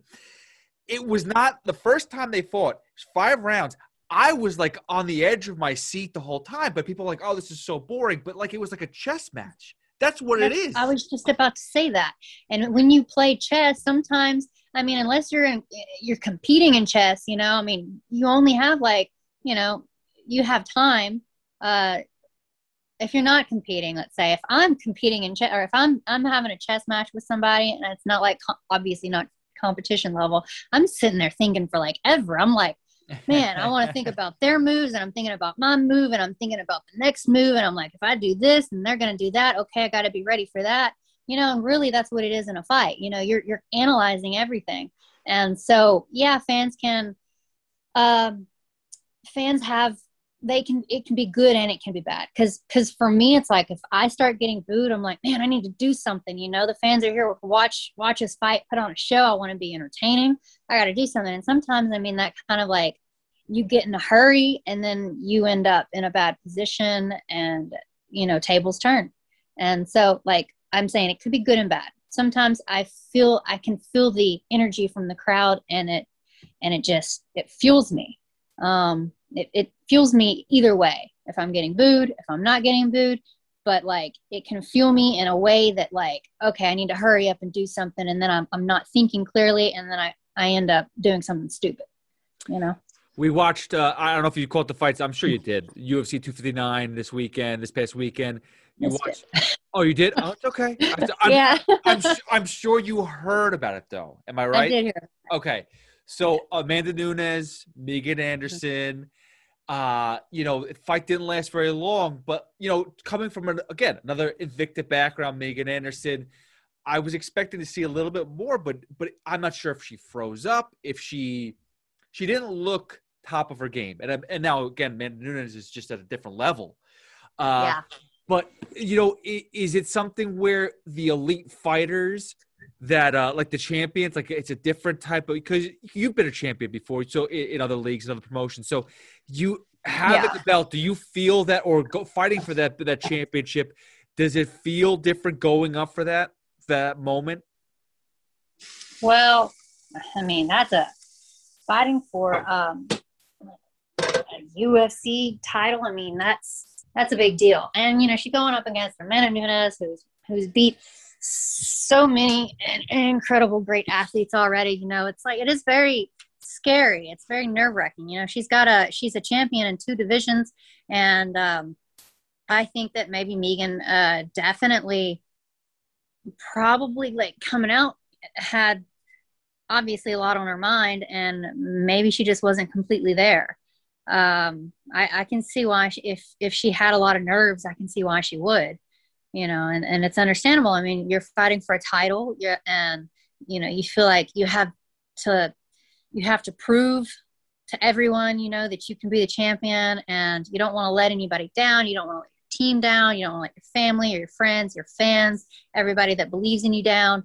It's just a lot of weight to have on your shoulders. And I think, if I was to face Valentina, I mean, I would probably feel the same way, but at the same time, that's just where you have to kind of try to make yourself look at it like it's just another fight. It's just another human being, and they can be beat, and you just have to find the keys to beat them, What makes Valentina so good, out of curiosity? Because she really is like a different force in there. And I really think that the only challenge for an Amanda Nunes, for example, is a Valentina Shevchenko. I think she could really, she's competed twice with her already. We saw, I think, the second fight, to be honest with you, was too close. I think she could have won. It was, arguably could have gone out of the way. But what makes Valentina Shevchenko so good? I think she's been doing it so long, and just she can see everything. I mean, she's a high-level judo practitioner. I mean, she's good on the ground, and she's proved that too. I mean, she's a good mixed martial artist, but her striking is supreme. I mean, she's so good at countering everything. I believe she just sees everything that you're going to do before you do it. And she's southpaw, I mean, she's a really good southpaw. So, I mean, you're not just fighting just some southpaw. You're fighting a freaking high level. I mean, there's levels to this, and she's at the top, and I think that that's just kind of what sets her apart. I mean, she lives it and she breathes it, and she doesn't have any other distractions in her life. She doesn't have kids. She doesn't have a husband or boyfriend or anything like that I know of. It's just like she eats. She does not, which is crazy. Yeah, I don't know how you do it. You and Andrew, you've it's International Women's Month, so it's something that it is special. So explain to us, like, what this type of having a life, and then fighting on as well. How is it to balance both? I feel like I'm constantly trying to figure out how to balance both, and it's never ending, because I want to include Ainsley so much, but I can't take her with me when I go places. And not to mention, she's not really the biggest fan of fights anymore. So for her, she just wants to be home doing her thing. And I respect that. And plus if I was to bring her with me, it would be a big distraction. And going into camps, like going into this camp, I know that I'm going to be gone for like 8 weeks, maybe a little longer. I don't want to be gone that long, but that makes it hard, being away for so long, because I do have a child, but if I was like Valentina, I mean, I would be all over the world like she is, because she can do that. And I think that's incredible. And that's why I wish I could bring Ainsley with me sometimes, but she has school and she has obligations, and she also has her family, her other family, like her dad and her, her grandmother and her aunt, so, I mean, they wouldn't want her to be gone off gallivanting and traveling the world with me. I understand that. I have 2 stepkids, so I totally understand, the dynamic between that. Like, you can only take them so far for so long. I get it. It's tough, but you do it and you're successful at it, right? Yeah, I do. And, we have a week on, week off custody agreement. So the weeks that I have her, I do my trainings in the morning time, which this week I have her. So I do my training in the morning and before she gets out of school and done with her homework. And then on the weeks that I don't have her, then I'm able to train in the late afternoon as well. So I'm able to do the morning and the afternoon. How was it, by the way? Was it were they in school the whole time? Because my kids are like half and half. They're like, it's like this mix. It's like half remote, half in school. I know what you're talking about, but for her, she was able to go back to school full time. That's great. Oh, thank goodness. Let me tell you, it is a hassle. I love my kids, don't get me wrong, but to have them home like 3 dadays out of the week, trying to be like, come on, do you the homework, do this, do that, it's pain. So I mean, school basically is daycare. yes, it is. It is a nice way of saying that for sure. Yeah. Andrea, anything else that you're looking forward to in 2021 for yourself? Obviously, you have this fight with Antonina coming up, which is very exciting. Again, but how many times would you like to fight in 2021? I want to have this fight, and I want to go out there and as I have no injuries after the fight, I would like to turn around and fight again, honestly. Heal up and then turn around and fight again. Because it's like I feel like I want to play catch up. Because, I wanted to fight in December and I didn't get to. And then I wanted to fight before May, March or April would have been good. But, I'm fighting in May. So it's like I would like to turn around and fight again as soon as I possibly can, because I'm still going to be in really good fight shape and I'll be ready for that. And, I would like to fight at least 3 to 4 times, before the end of the year. And I like to squeeze as much in as I can. I want to get back on track. I want to get these wins, and just fight. I want to prove why, I still belong. I mean, Dana's making cuts, and I don't want to be one of them. Listen, I still think that you're one of the best in the division for sure. So I think that you're right there at the title. I still believe that you're going to fight for a title very soon. So I'm excited for that. Well, you know what? I just want to say, before cutting you off, I really appreciate you saying that. I've interviewed with some other people, and they're, they say things like, well, how does it feel? You were an up and coming prospect, but now it's like you have these losses, and does it feel like, do you feel like you're going to get cut? And how do you feel? You know what I mean? So it's like, why would you even put that in my head right now? I'm like, don't ask me. No. First of all, Andrea, people are dumb. All right, that's the first thing you remember. Okay, it doesn't make a difference who they are. They're always trying to hit for hard hitting questions and get something out of you.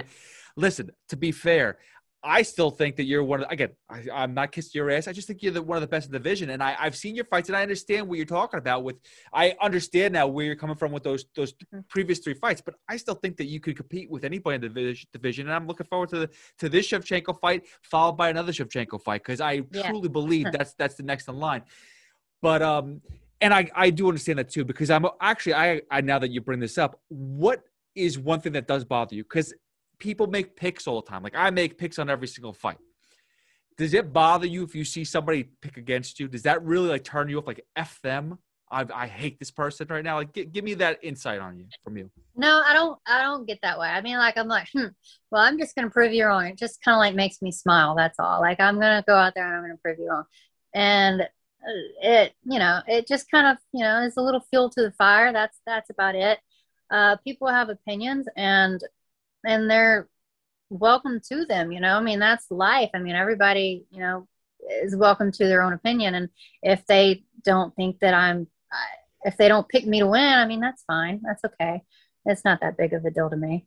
I mean, I see people, I see things that people write on social media all the time, but I don't let it get to me. I mean, people are going to be for you, people are going to be against you. And that's just the way it is. And it's tough because, listen, the name of the podcast is Fight Fan. I'm not a real, I don't want to say I'm not an analyst, because I love MMA. I've been following forever, and I'm as close to this as possible, but I'm a radio guy, so we talk a lot. But sometimes we're overly critical of people. I'm overly critical of Megan Anderson, and I'm a big fan of hers. But maybe that's why I'm overly critical. So it's it's not something that we're trying to be really insulting at all. But I can understand why, if she ever heard me talk about her, she'd be pissed at me. She'd hate me. But it's not. She'd probably block you. yes, I wouldn't be surprised. But right now, she does not block me. But she also doesn't answer my text either anymore. So there goes that. Well, with Megan, I mean, your thing is you expect more, and you really. I mean, you probably expected her to be more in the fight than she was, and she probably had a head, her mind wasn't there, and that's just, she had a lapse, and that's what happened. Her brain was foggy, and these things happen. But I mean, as a fan, I mean, you expect more out of fighters I'm sure you expected more out of my Roxanne fight. You know what I mean? I know so many people that did. My boyfriend was disappointed in me. He even told me, he was like, man, I just expected a lot more out of you. You know what I mean? That's when people believe in you, they expect more in you, you know? And so, I mean, it's understandable, you know? When you do lose a fight though, what's worse? Is it more about you know, your inner, like I let myself down, or that you let other people around you down? It's both. It is both. But a lot of it, I think for me, it's like letting other people down, especially those that like expect more from me. Before, like, you know, when I was married, like I was more worried about like, I can take a loss, you know, I mean, like I can take it. It hurts me. Yeah. It makes me upset or whatever, but I did not want to let down like my coaches, you know what I mean? It's like, they put so much into you, you know, and it's like, I really just don't want to let them down. And that's how we feel. That's how a lot of the fighters feel, I think. But in the end, I mean, yeah, we're letting ourselves down when we lose, you know? Well, listen, you'll make it up by winning your next fight, beating Shevchenko, and I'm all for that. So anything else before I let you go? Because I thank you so much. You've been very generous with your time, and I know you're making dinner right now or lunch, whatever it is. I know that there's a time difference, but anything you want to promote? Well, I mean, I do have a website, AndreaLeeMMA.com. I'm working on getting a clothing brand, so I don't have that yet, but I do have signed posters, signed calendars, and I have some pictures and some signed tops parts that I'm going to be putting up here later. So if anybody's interested in those, you know, also have sponsors, Victory Beef, Punch Gunk, Healing Panda, which is a CBD company. And I have some more sponsors that are coming on, but I don't know. I'll wait and give them shout outs, you know, once they're fully on board. Rock and roll. That's awesome. Well, thank you so much, Andrea, for your time. I appreciate it. Thank you. You've been very generous, and I'm looking forward to the fight May 15th versus Antonina Shevchenko. So thank you. Thank you so much. I really appreciate it. You have a good day, okay? Thank you again to Andrea. Again, just very kind with her time, and looking forward to having her join us for a round table in the future too. That's what she was. She said she had fun, so that's cool. I like that. Next up, Montell Ice Griffin joins me. Great boxer, getting inducted into the Hall of Fame in Indiana. So here he is, Montell Griffin. This is the Fight Fan with your host, Pete Hoffman, and we are being joined today by Montell Ice Griffin, who is going to be inducted into the Indiana Boxing Hall of Fame Saturday, May 22nd. How does that feel, Montell? Tell me, you finally, after all these years, being inducted to the Hall of Fame. It feels great. I'm going in with a great class. Donnie Lalonde, Michael Nunn, Tony Tubbs, David Diaz. It's just, I said Michael Nunn. Yeah, it's going to be, I'm really looking forward to it. So let's take us through, because you have a book out, and it takes you through the journey of your getting to the Olympics in 92. So let's just dive into that really quickly. You know, give us a little setup of how this book is and some major moments in your life getting to the Olympics. This book is just about a young kid making a second chance for himself. My pops passed away in 1983. I was 12 going on 13. My mother made me quit boxing. So for 8 years, I just sat around as a regular teenager, growing up, hanging out, drinking, smoking, gang banging, all the stupid stuff. And I lost one of my best friends, Reuben Jones, in December of 89. And I went through a little depression, and I got up to 210 pounds. And I just got a phone call from my nephew out of nowhere. He said, "Uncle, what you doing?" I said, "Nothing." He said, "Come to LA and start boxing." I said, "Okay." And I answered him so soon, he thought I was playing. I said, "Man, I'm doing nothing with my life. I need to start off somewhere fresh." Because I knew in Chicago, I had too many friends that was doing things that I couldn't be doing as a fighter.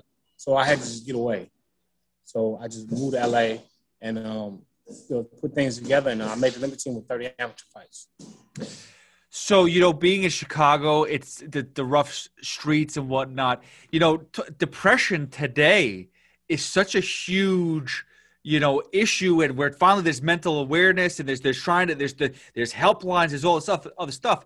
So, really, how do you think you survive that? Because that's tough to go through that at such a young age.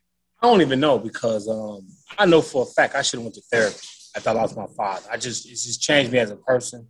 I just kind of became an introvert. Just I went and hung out with a few friends, and it was just something, like I said, something I should have went to therapy. I was only 12 years old, and just what I'm saying, my family, my sisters, my brothers, and that, and us, so we all had so our own little problems. So I think we all should have went to therapy.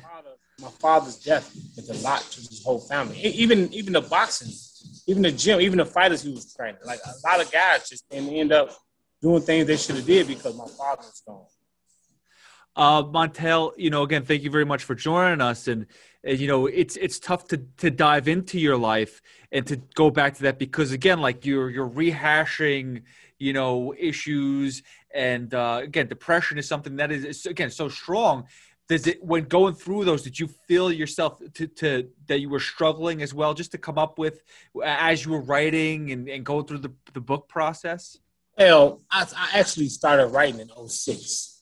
I just had so many people, like I have autograph books and photo albums, and people who knew about my life. They were like, man, you got the craziest life I ever seen in my life. Like, you got to write a book about this. So a guy, Dan McCarthy, I was working at this gym called Equinox, training people. Dan McCarthy came in. I started training. He was an arrogant guy, and I came off as arrogant a little bit. I'm not an arrogant person, but he's just confident, and that got him. And I was training him, and he ended up inviting me. He said, "Look, check this out." He said, "I got at my office. We need a little help." He said, "I'll give you $40,000 a year to come in 4 hours a day and just do what I need you to do." I said, "Okay, but I'm not doing nothing either." In his office, and I never had nothing to do, so that's how I started writing the book. So I told him, I said, even though you pretty much wasted your money paying me, thanks for letting me get my book done. I got my book done. The Ice Life. That's awesome. How'd you get the nickname of the Ice? Tell us. Well, my friend Brian Cooper from my neighborhood, when I got home from Barcelona, he started calling me Ice. And I never asked him why, but he just started, I don't know why to this day he called me Ice. So when I turned pro, they said, "Do you have a fighting name?" I said, "Well, my friend called me Ice." And then when I fought James Toney with only 14 fights, Eddie Futz said, "Man, this guy is cool as ice. Like, I've never seen a guy this calm under pressure." So that's how the name got famous, but Brian Cooper gave me that. So take us through your boxing career. James Toney, you fought a couple times, Roy Jones Jr. Take us through your biggest challenge getting into the ring, going through these years of training. What was your getting into the ring? How did you feel? You were undefeated for all that time. How did you feel getting into the ring and then suffering adversity and whatnot in the ring? Well, it's boxing. It's nobody has retired undefeated as an amateur and a professional. Nobody. So, like you say, you hit walls, things happen, and you got to just be a man, forget about it, suck it up. That's the most important thing about boxing. You got to just forget the past and move on. Things don't go everybody's way. Even though Floyd Mayweather is undefeated, he's not happy about all his fights. So it's certain things that we just had to keep going. You got to have a short memory and just keep rolling. So you won the WBC bout back against Roy Jones Jr. So explain that to me, how that first went down, that first fight. Well, the fight was pretty much going like I wanted to go. I thought I was kind of surprised. I'm like, man, this dude not really as good as I thought he was. I'm in the ring fighting him. The only thing that kind of threw me off was his speed. He's still the fastest man I've ever been in the ring with. So I give him respect for that. But I just try to match speed for speed. I know I'm not faster than him, but I try to match speed for speed with him.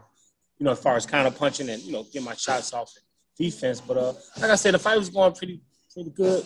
Like I wanted. In the 8th round, I had my best round. He laid his head on my shoulder. I bumped him off. I threw left hook, right hand. I missed with the left hook. If I hit him with that left hook, right hand, he might go down. I never know. I hate that I missed him with the left hook, but that was, like I said, 8th round was my best round. 9th round, things were going pretty good. I was, trying to catch my second win. And during the fight, I saw the right hand coming.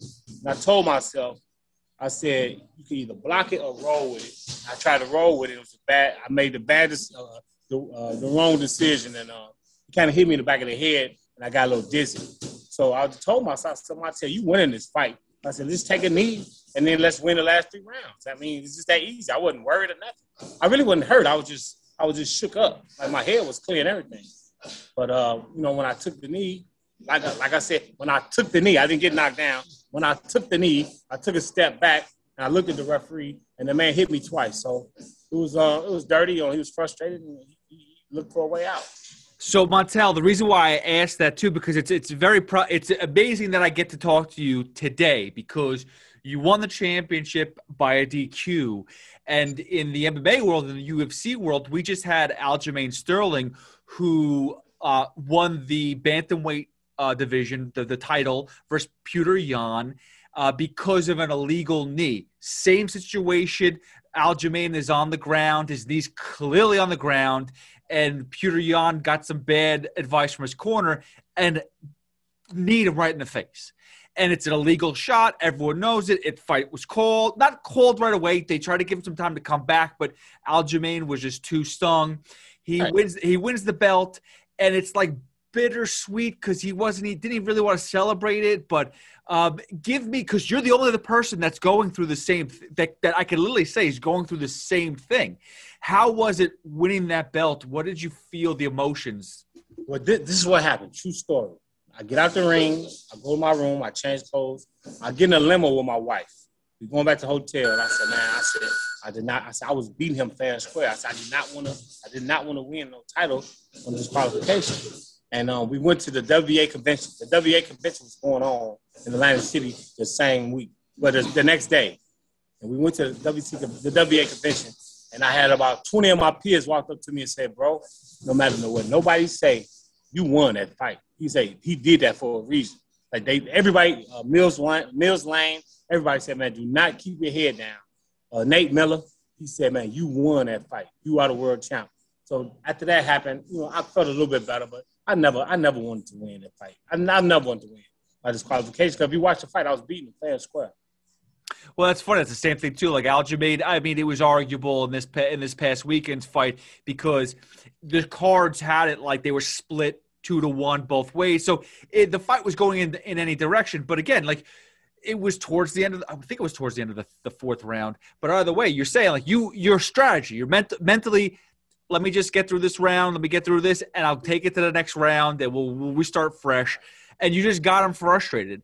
So clearly that to you has to be a victory. And how can someone shame you into feeling bad about winning a title like that? Because, I mean, really, you did nothing wrong. Oh, I've been hearing this for the last 20 years. People say I did not beat Roy Jones, all his fans, which I could care less what they say. I told Roy, I said, your fans love you so much that they hate me because you hit me on my knee. For real. And he laughed. And he laughed about it. And it's I don't understand how certain fighters are above rules. That was the dirtiest cheap shot you could do to anybody. I'm glad I didn't lose consciousness or get killed, because that's how he loaded up the second punch, and it was dirty as hell. Did you ever worry about that, though, in the ring when you got in there, about like, wow, because there's been so many people, in the past few years, actually, boxing has had a bad run of people dying fighting. So did you worry that a lot? I mean, about that a lot too? I mean, as you started to have a family and stuff like that, when did it really kick in? Well, Lavander Johnson, a great fighter who passed away in the 90s. I was in the gym training with him the last day before he went to go weigh in, and he lost to Jesus Chavez, and he died. So that really touched me, and it just made me look at boxing totally differently. It's life at the boxing. I mean, I never wanted to get hit. That's why I always want to be a great defensive fighter, because 20 years later, I still want to speak the way I'm speaking right now. I want to, I have people say, you want to look pretty. Right, you don't look like you box. You don't sound like you box. I said, exactly. Right. Like, listen, we saw Muhammad Ali. Like, everyone, he's the biggest name ever in sports and in boxing. And, I mean, obviously, he had some other issues and stuff like that, too, that took over. But, I mean, how much was that the damage that he took from boxing? And you never want to get that. And when do you know, when is the point? When did you say, you know what, today was the day I have to hang them up? Well, I remember talking to Buddy McGirt and Eddie Mustafa Muhammad. I was like 36, 37. I was rolling. I was feeling good. And I asked him, I said, when did y'all know it was over? And Buddy McGirt told me, he said, I was slipping punches. Then it started scraping my ear. Then I was trying to slip and it was hitting me right in my head. He said, I knew it was over. I knew it was time to give it up. And Eddie Mustafa said he went running one day. And in the middle of the run, he said, man, I'm tired of this. He said he turned around and walked back home. He said, that's how he knew it. So the thing with me was, that was kind of bittersweet, was I had my last fight at 41. I won. It was my 50th victory. And I thought I still had it. The people at ESPN was like, man, you look good. Like, you should keep fighting. But the offers I got wasn't worth it. So I just said, I'll never retire. I never fought again. Well, listen, it's respectable because, I mean, listen, you also, at some point in time, you have to make sure that the finances is worth, you risking your life, man. I get it. I mean, listen, you think about it, boxing is still way ahead with financial security over like UFC and MMA and stuff like that. There's a lot of these guys are sitting there like making like thousands of dollars, not like hundreds of thousands of dollars. You know what I mean? So it's tough to sit there and like, am I going to risk my life for this? So I get it, man. The Ice Life with Montell Ice Griffin is joining us right now. Take us through, because you talked about when you wanted to hang it up, and you talked about, fighting Antonio Tarver, who is fighting. He's going to fight versus Frank Mir, comes from an MMA background. And it's like, we talk about when do we hang it up? When do you do this? When do you do that? And you're a defensive boxer, which is one thing that, like, we saw Jake Paul knock out Nate Robinson, right? Did you watch that fight?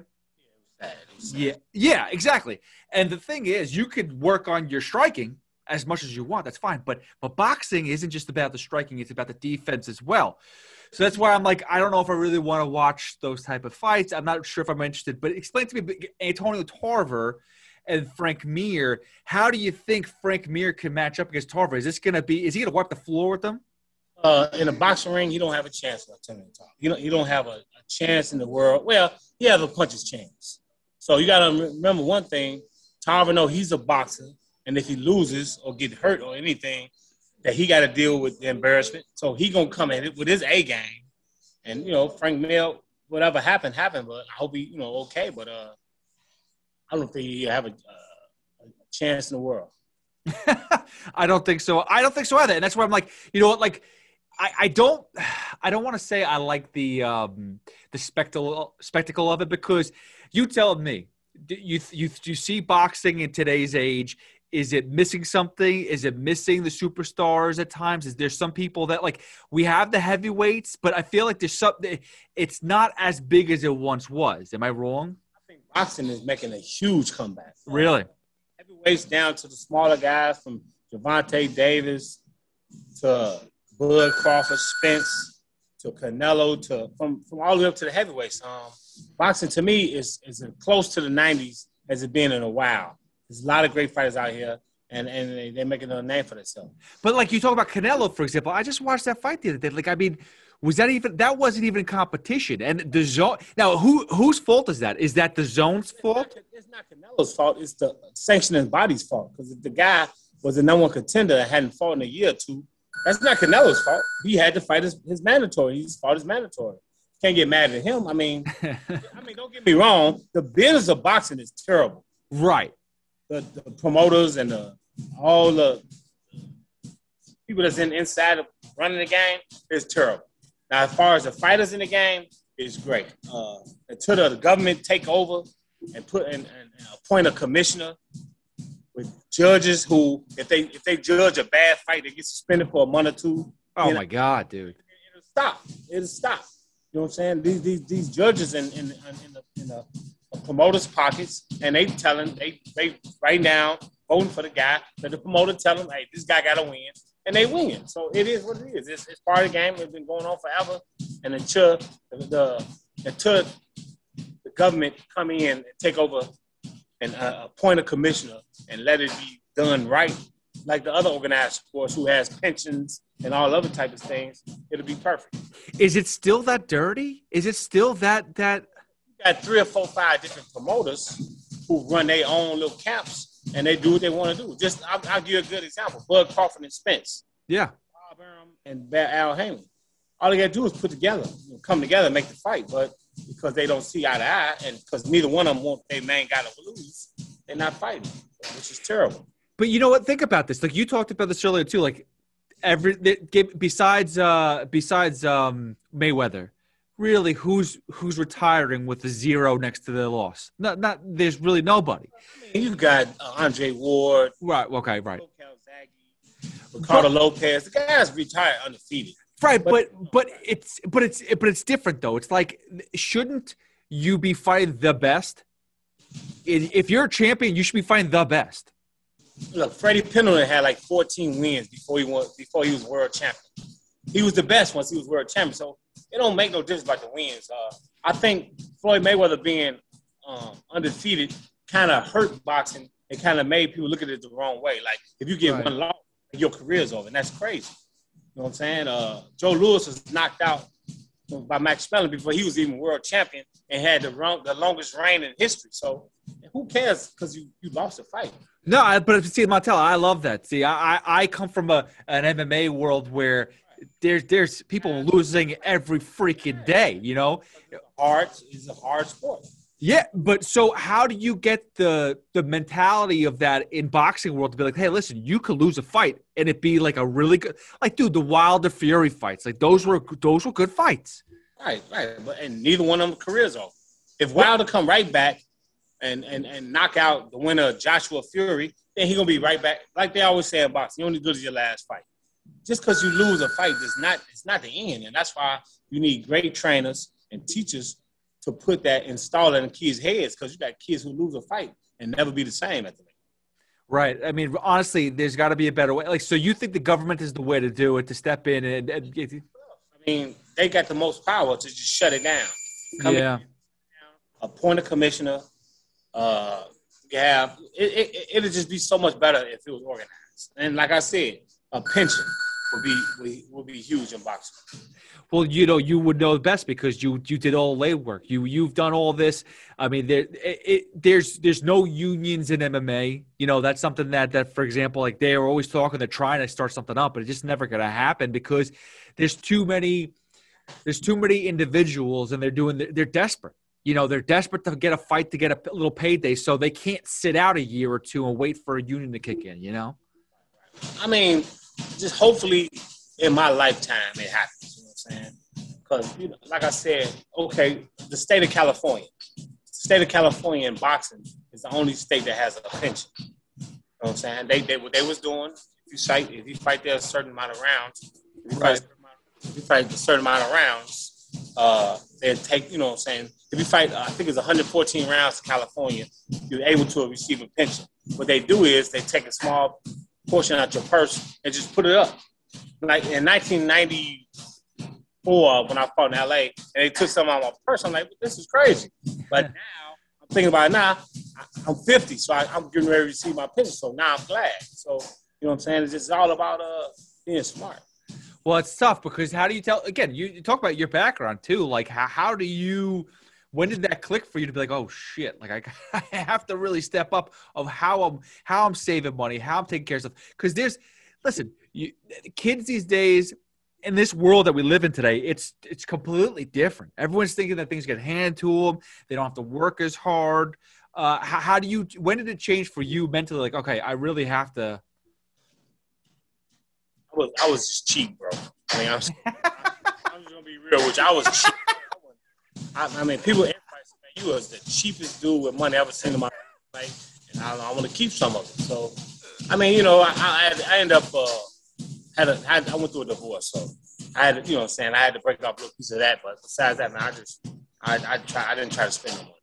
No, I get it, man. Listen, I hear you on that. The divorce is not easy. Trust me. I have, my wife is divorced, so that's it happens, and it's never an easy thing. The Ice Life. May 22nd, Montell Griffin is being inducted into the Indiana Boxing Hall of Fame. Incredible.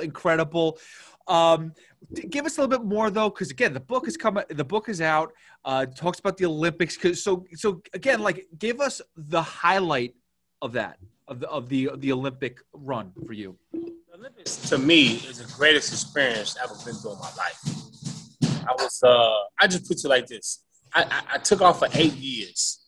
January 1991. I went to LA at 210 pounds. I was a fat little kid. I had my first fight January 1991. January 1992, I was number 1 in the nation. That summer, I made the Olympic team with only 30 amateur fights. And just the run I had, I beat 3 guys who was number 1 in the United States. John Ruiz, Jeremy Williams, and Terry McGroom. And then I beat 2 world champions. So I think I did pretty good for 30 fights. Everybody who saw my Olympic fight tell me, of course, I got robbed. I got the win because I cut the guy eye open a little bad. But, things didn't go my way. But, you know what I'm saying? I'm the type of guy that's be able to help kids out because I've been through everything, the good, the bad, you know what I'm saying, in between everything. So I have the experience to be able to talk to anybody and help them try to make them better.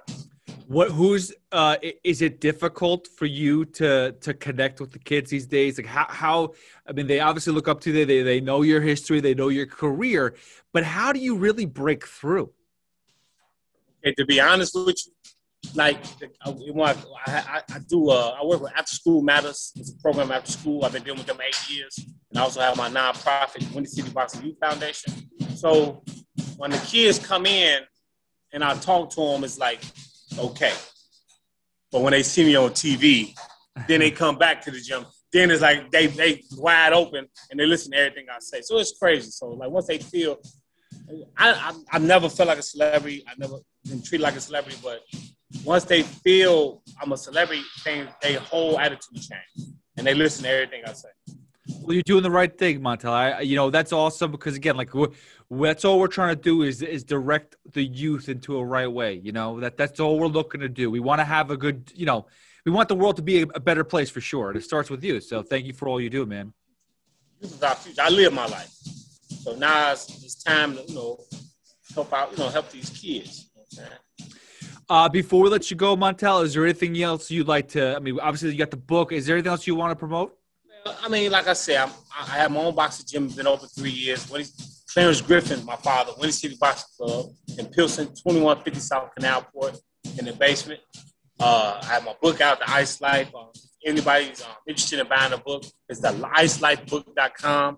The icelifebook.com is my link to buy the book. And also, I'm just doing other things and, just trying to, I'm working fight corners. I got Von Alexander fighting March 26th in London against Zach Parker for title eliminator. So that's coming up. So I'm just trying to make moves, man. I'm trying to do positive things, man. And just, I want my kids to be proud of me when I'm gone. Well, Montell, they certainly will, man. You're doing a great job. Keep it up. Thanks so much for the time, man. I'd love to have you on again soon, too. And congratulations on being inducted to the Hall of Fame. That's awesome. The Indiana Boxing Hall of Fame, Saturday, May 22nd. That's amazing, man. Thank you very much. It's always an honor, and I feel good about it. Thank you very much again to Montell Griffin, to Rich Franklin, to Andrea Lee. Everyone gave me your time. It was awesome. I appreciate it. Thank you, everyone, for listening. At the Hoff WFAN on Twitter, at the Fight Fan Twitter as well. The show page Twitter. We will have picks out from me and everybody else who's on board. Our boy Matt Casey gets involved too. So check it out there as well as Facebook, Instagram, and YouTube as well. I will be back next week with more. And again, this weekend's card, Leon Edwards and Bilal Muhammad are the headline. So check out my picks and good luck. Have fun. See you guys next week.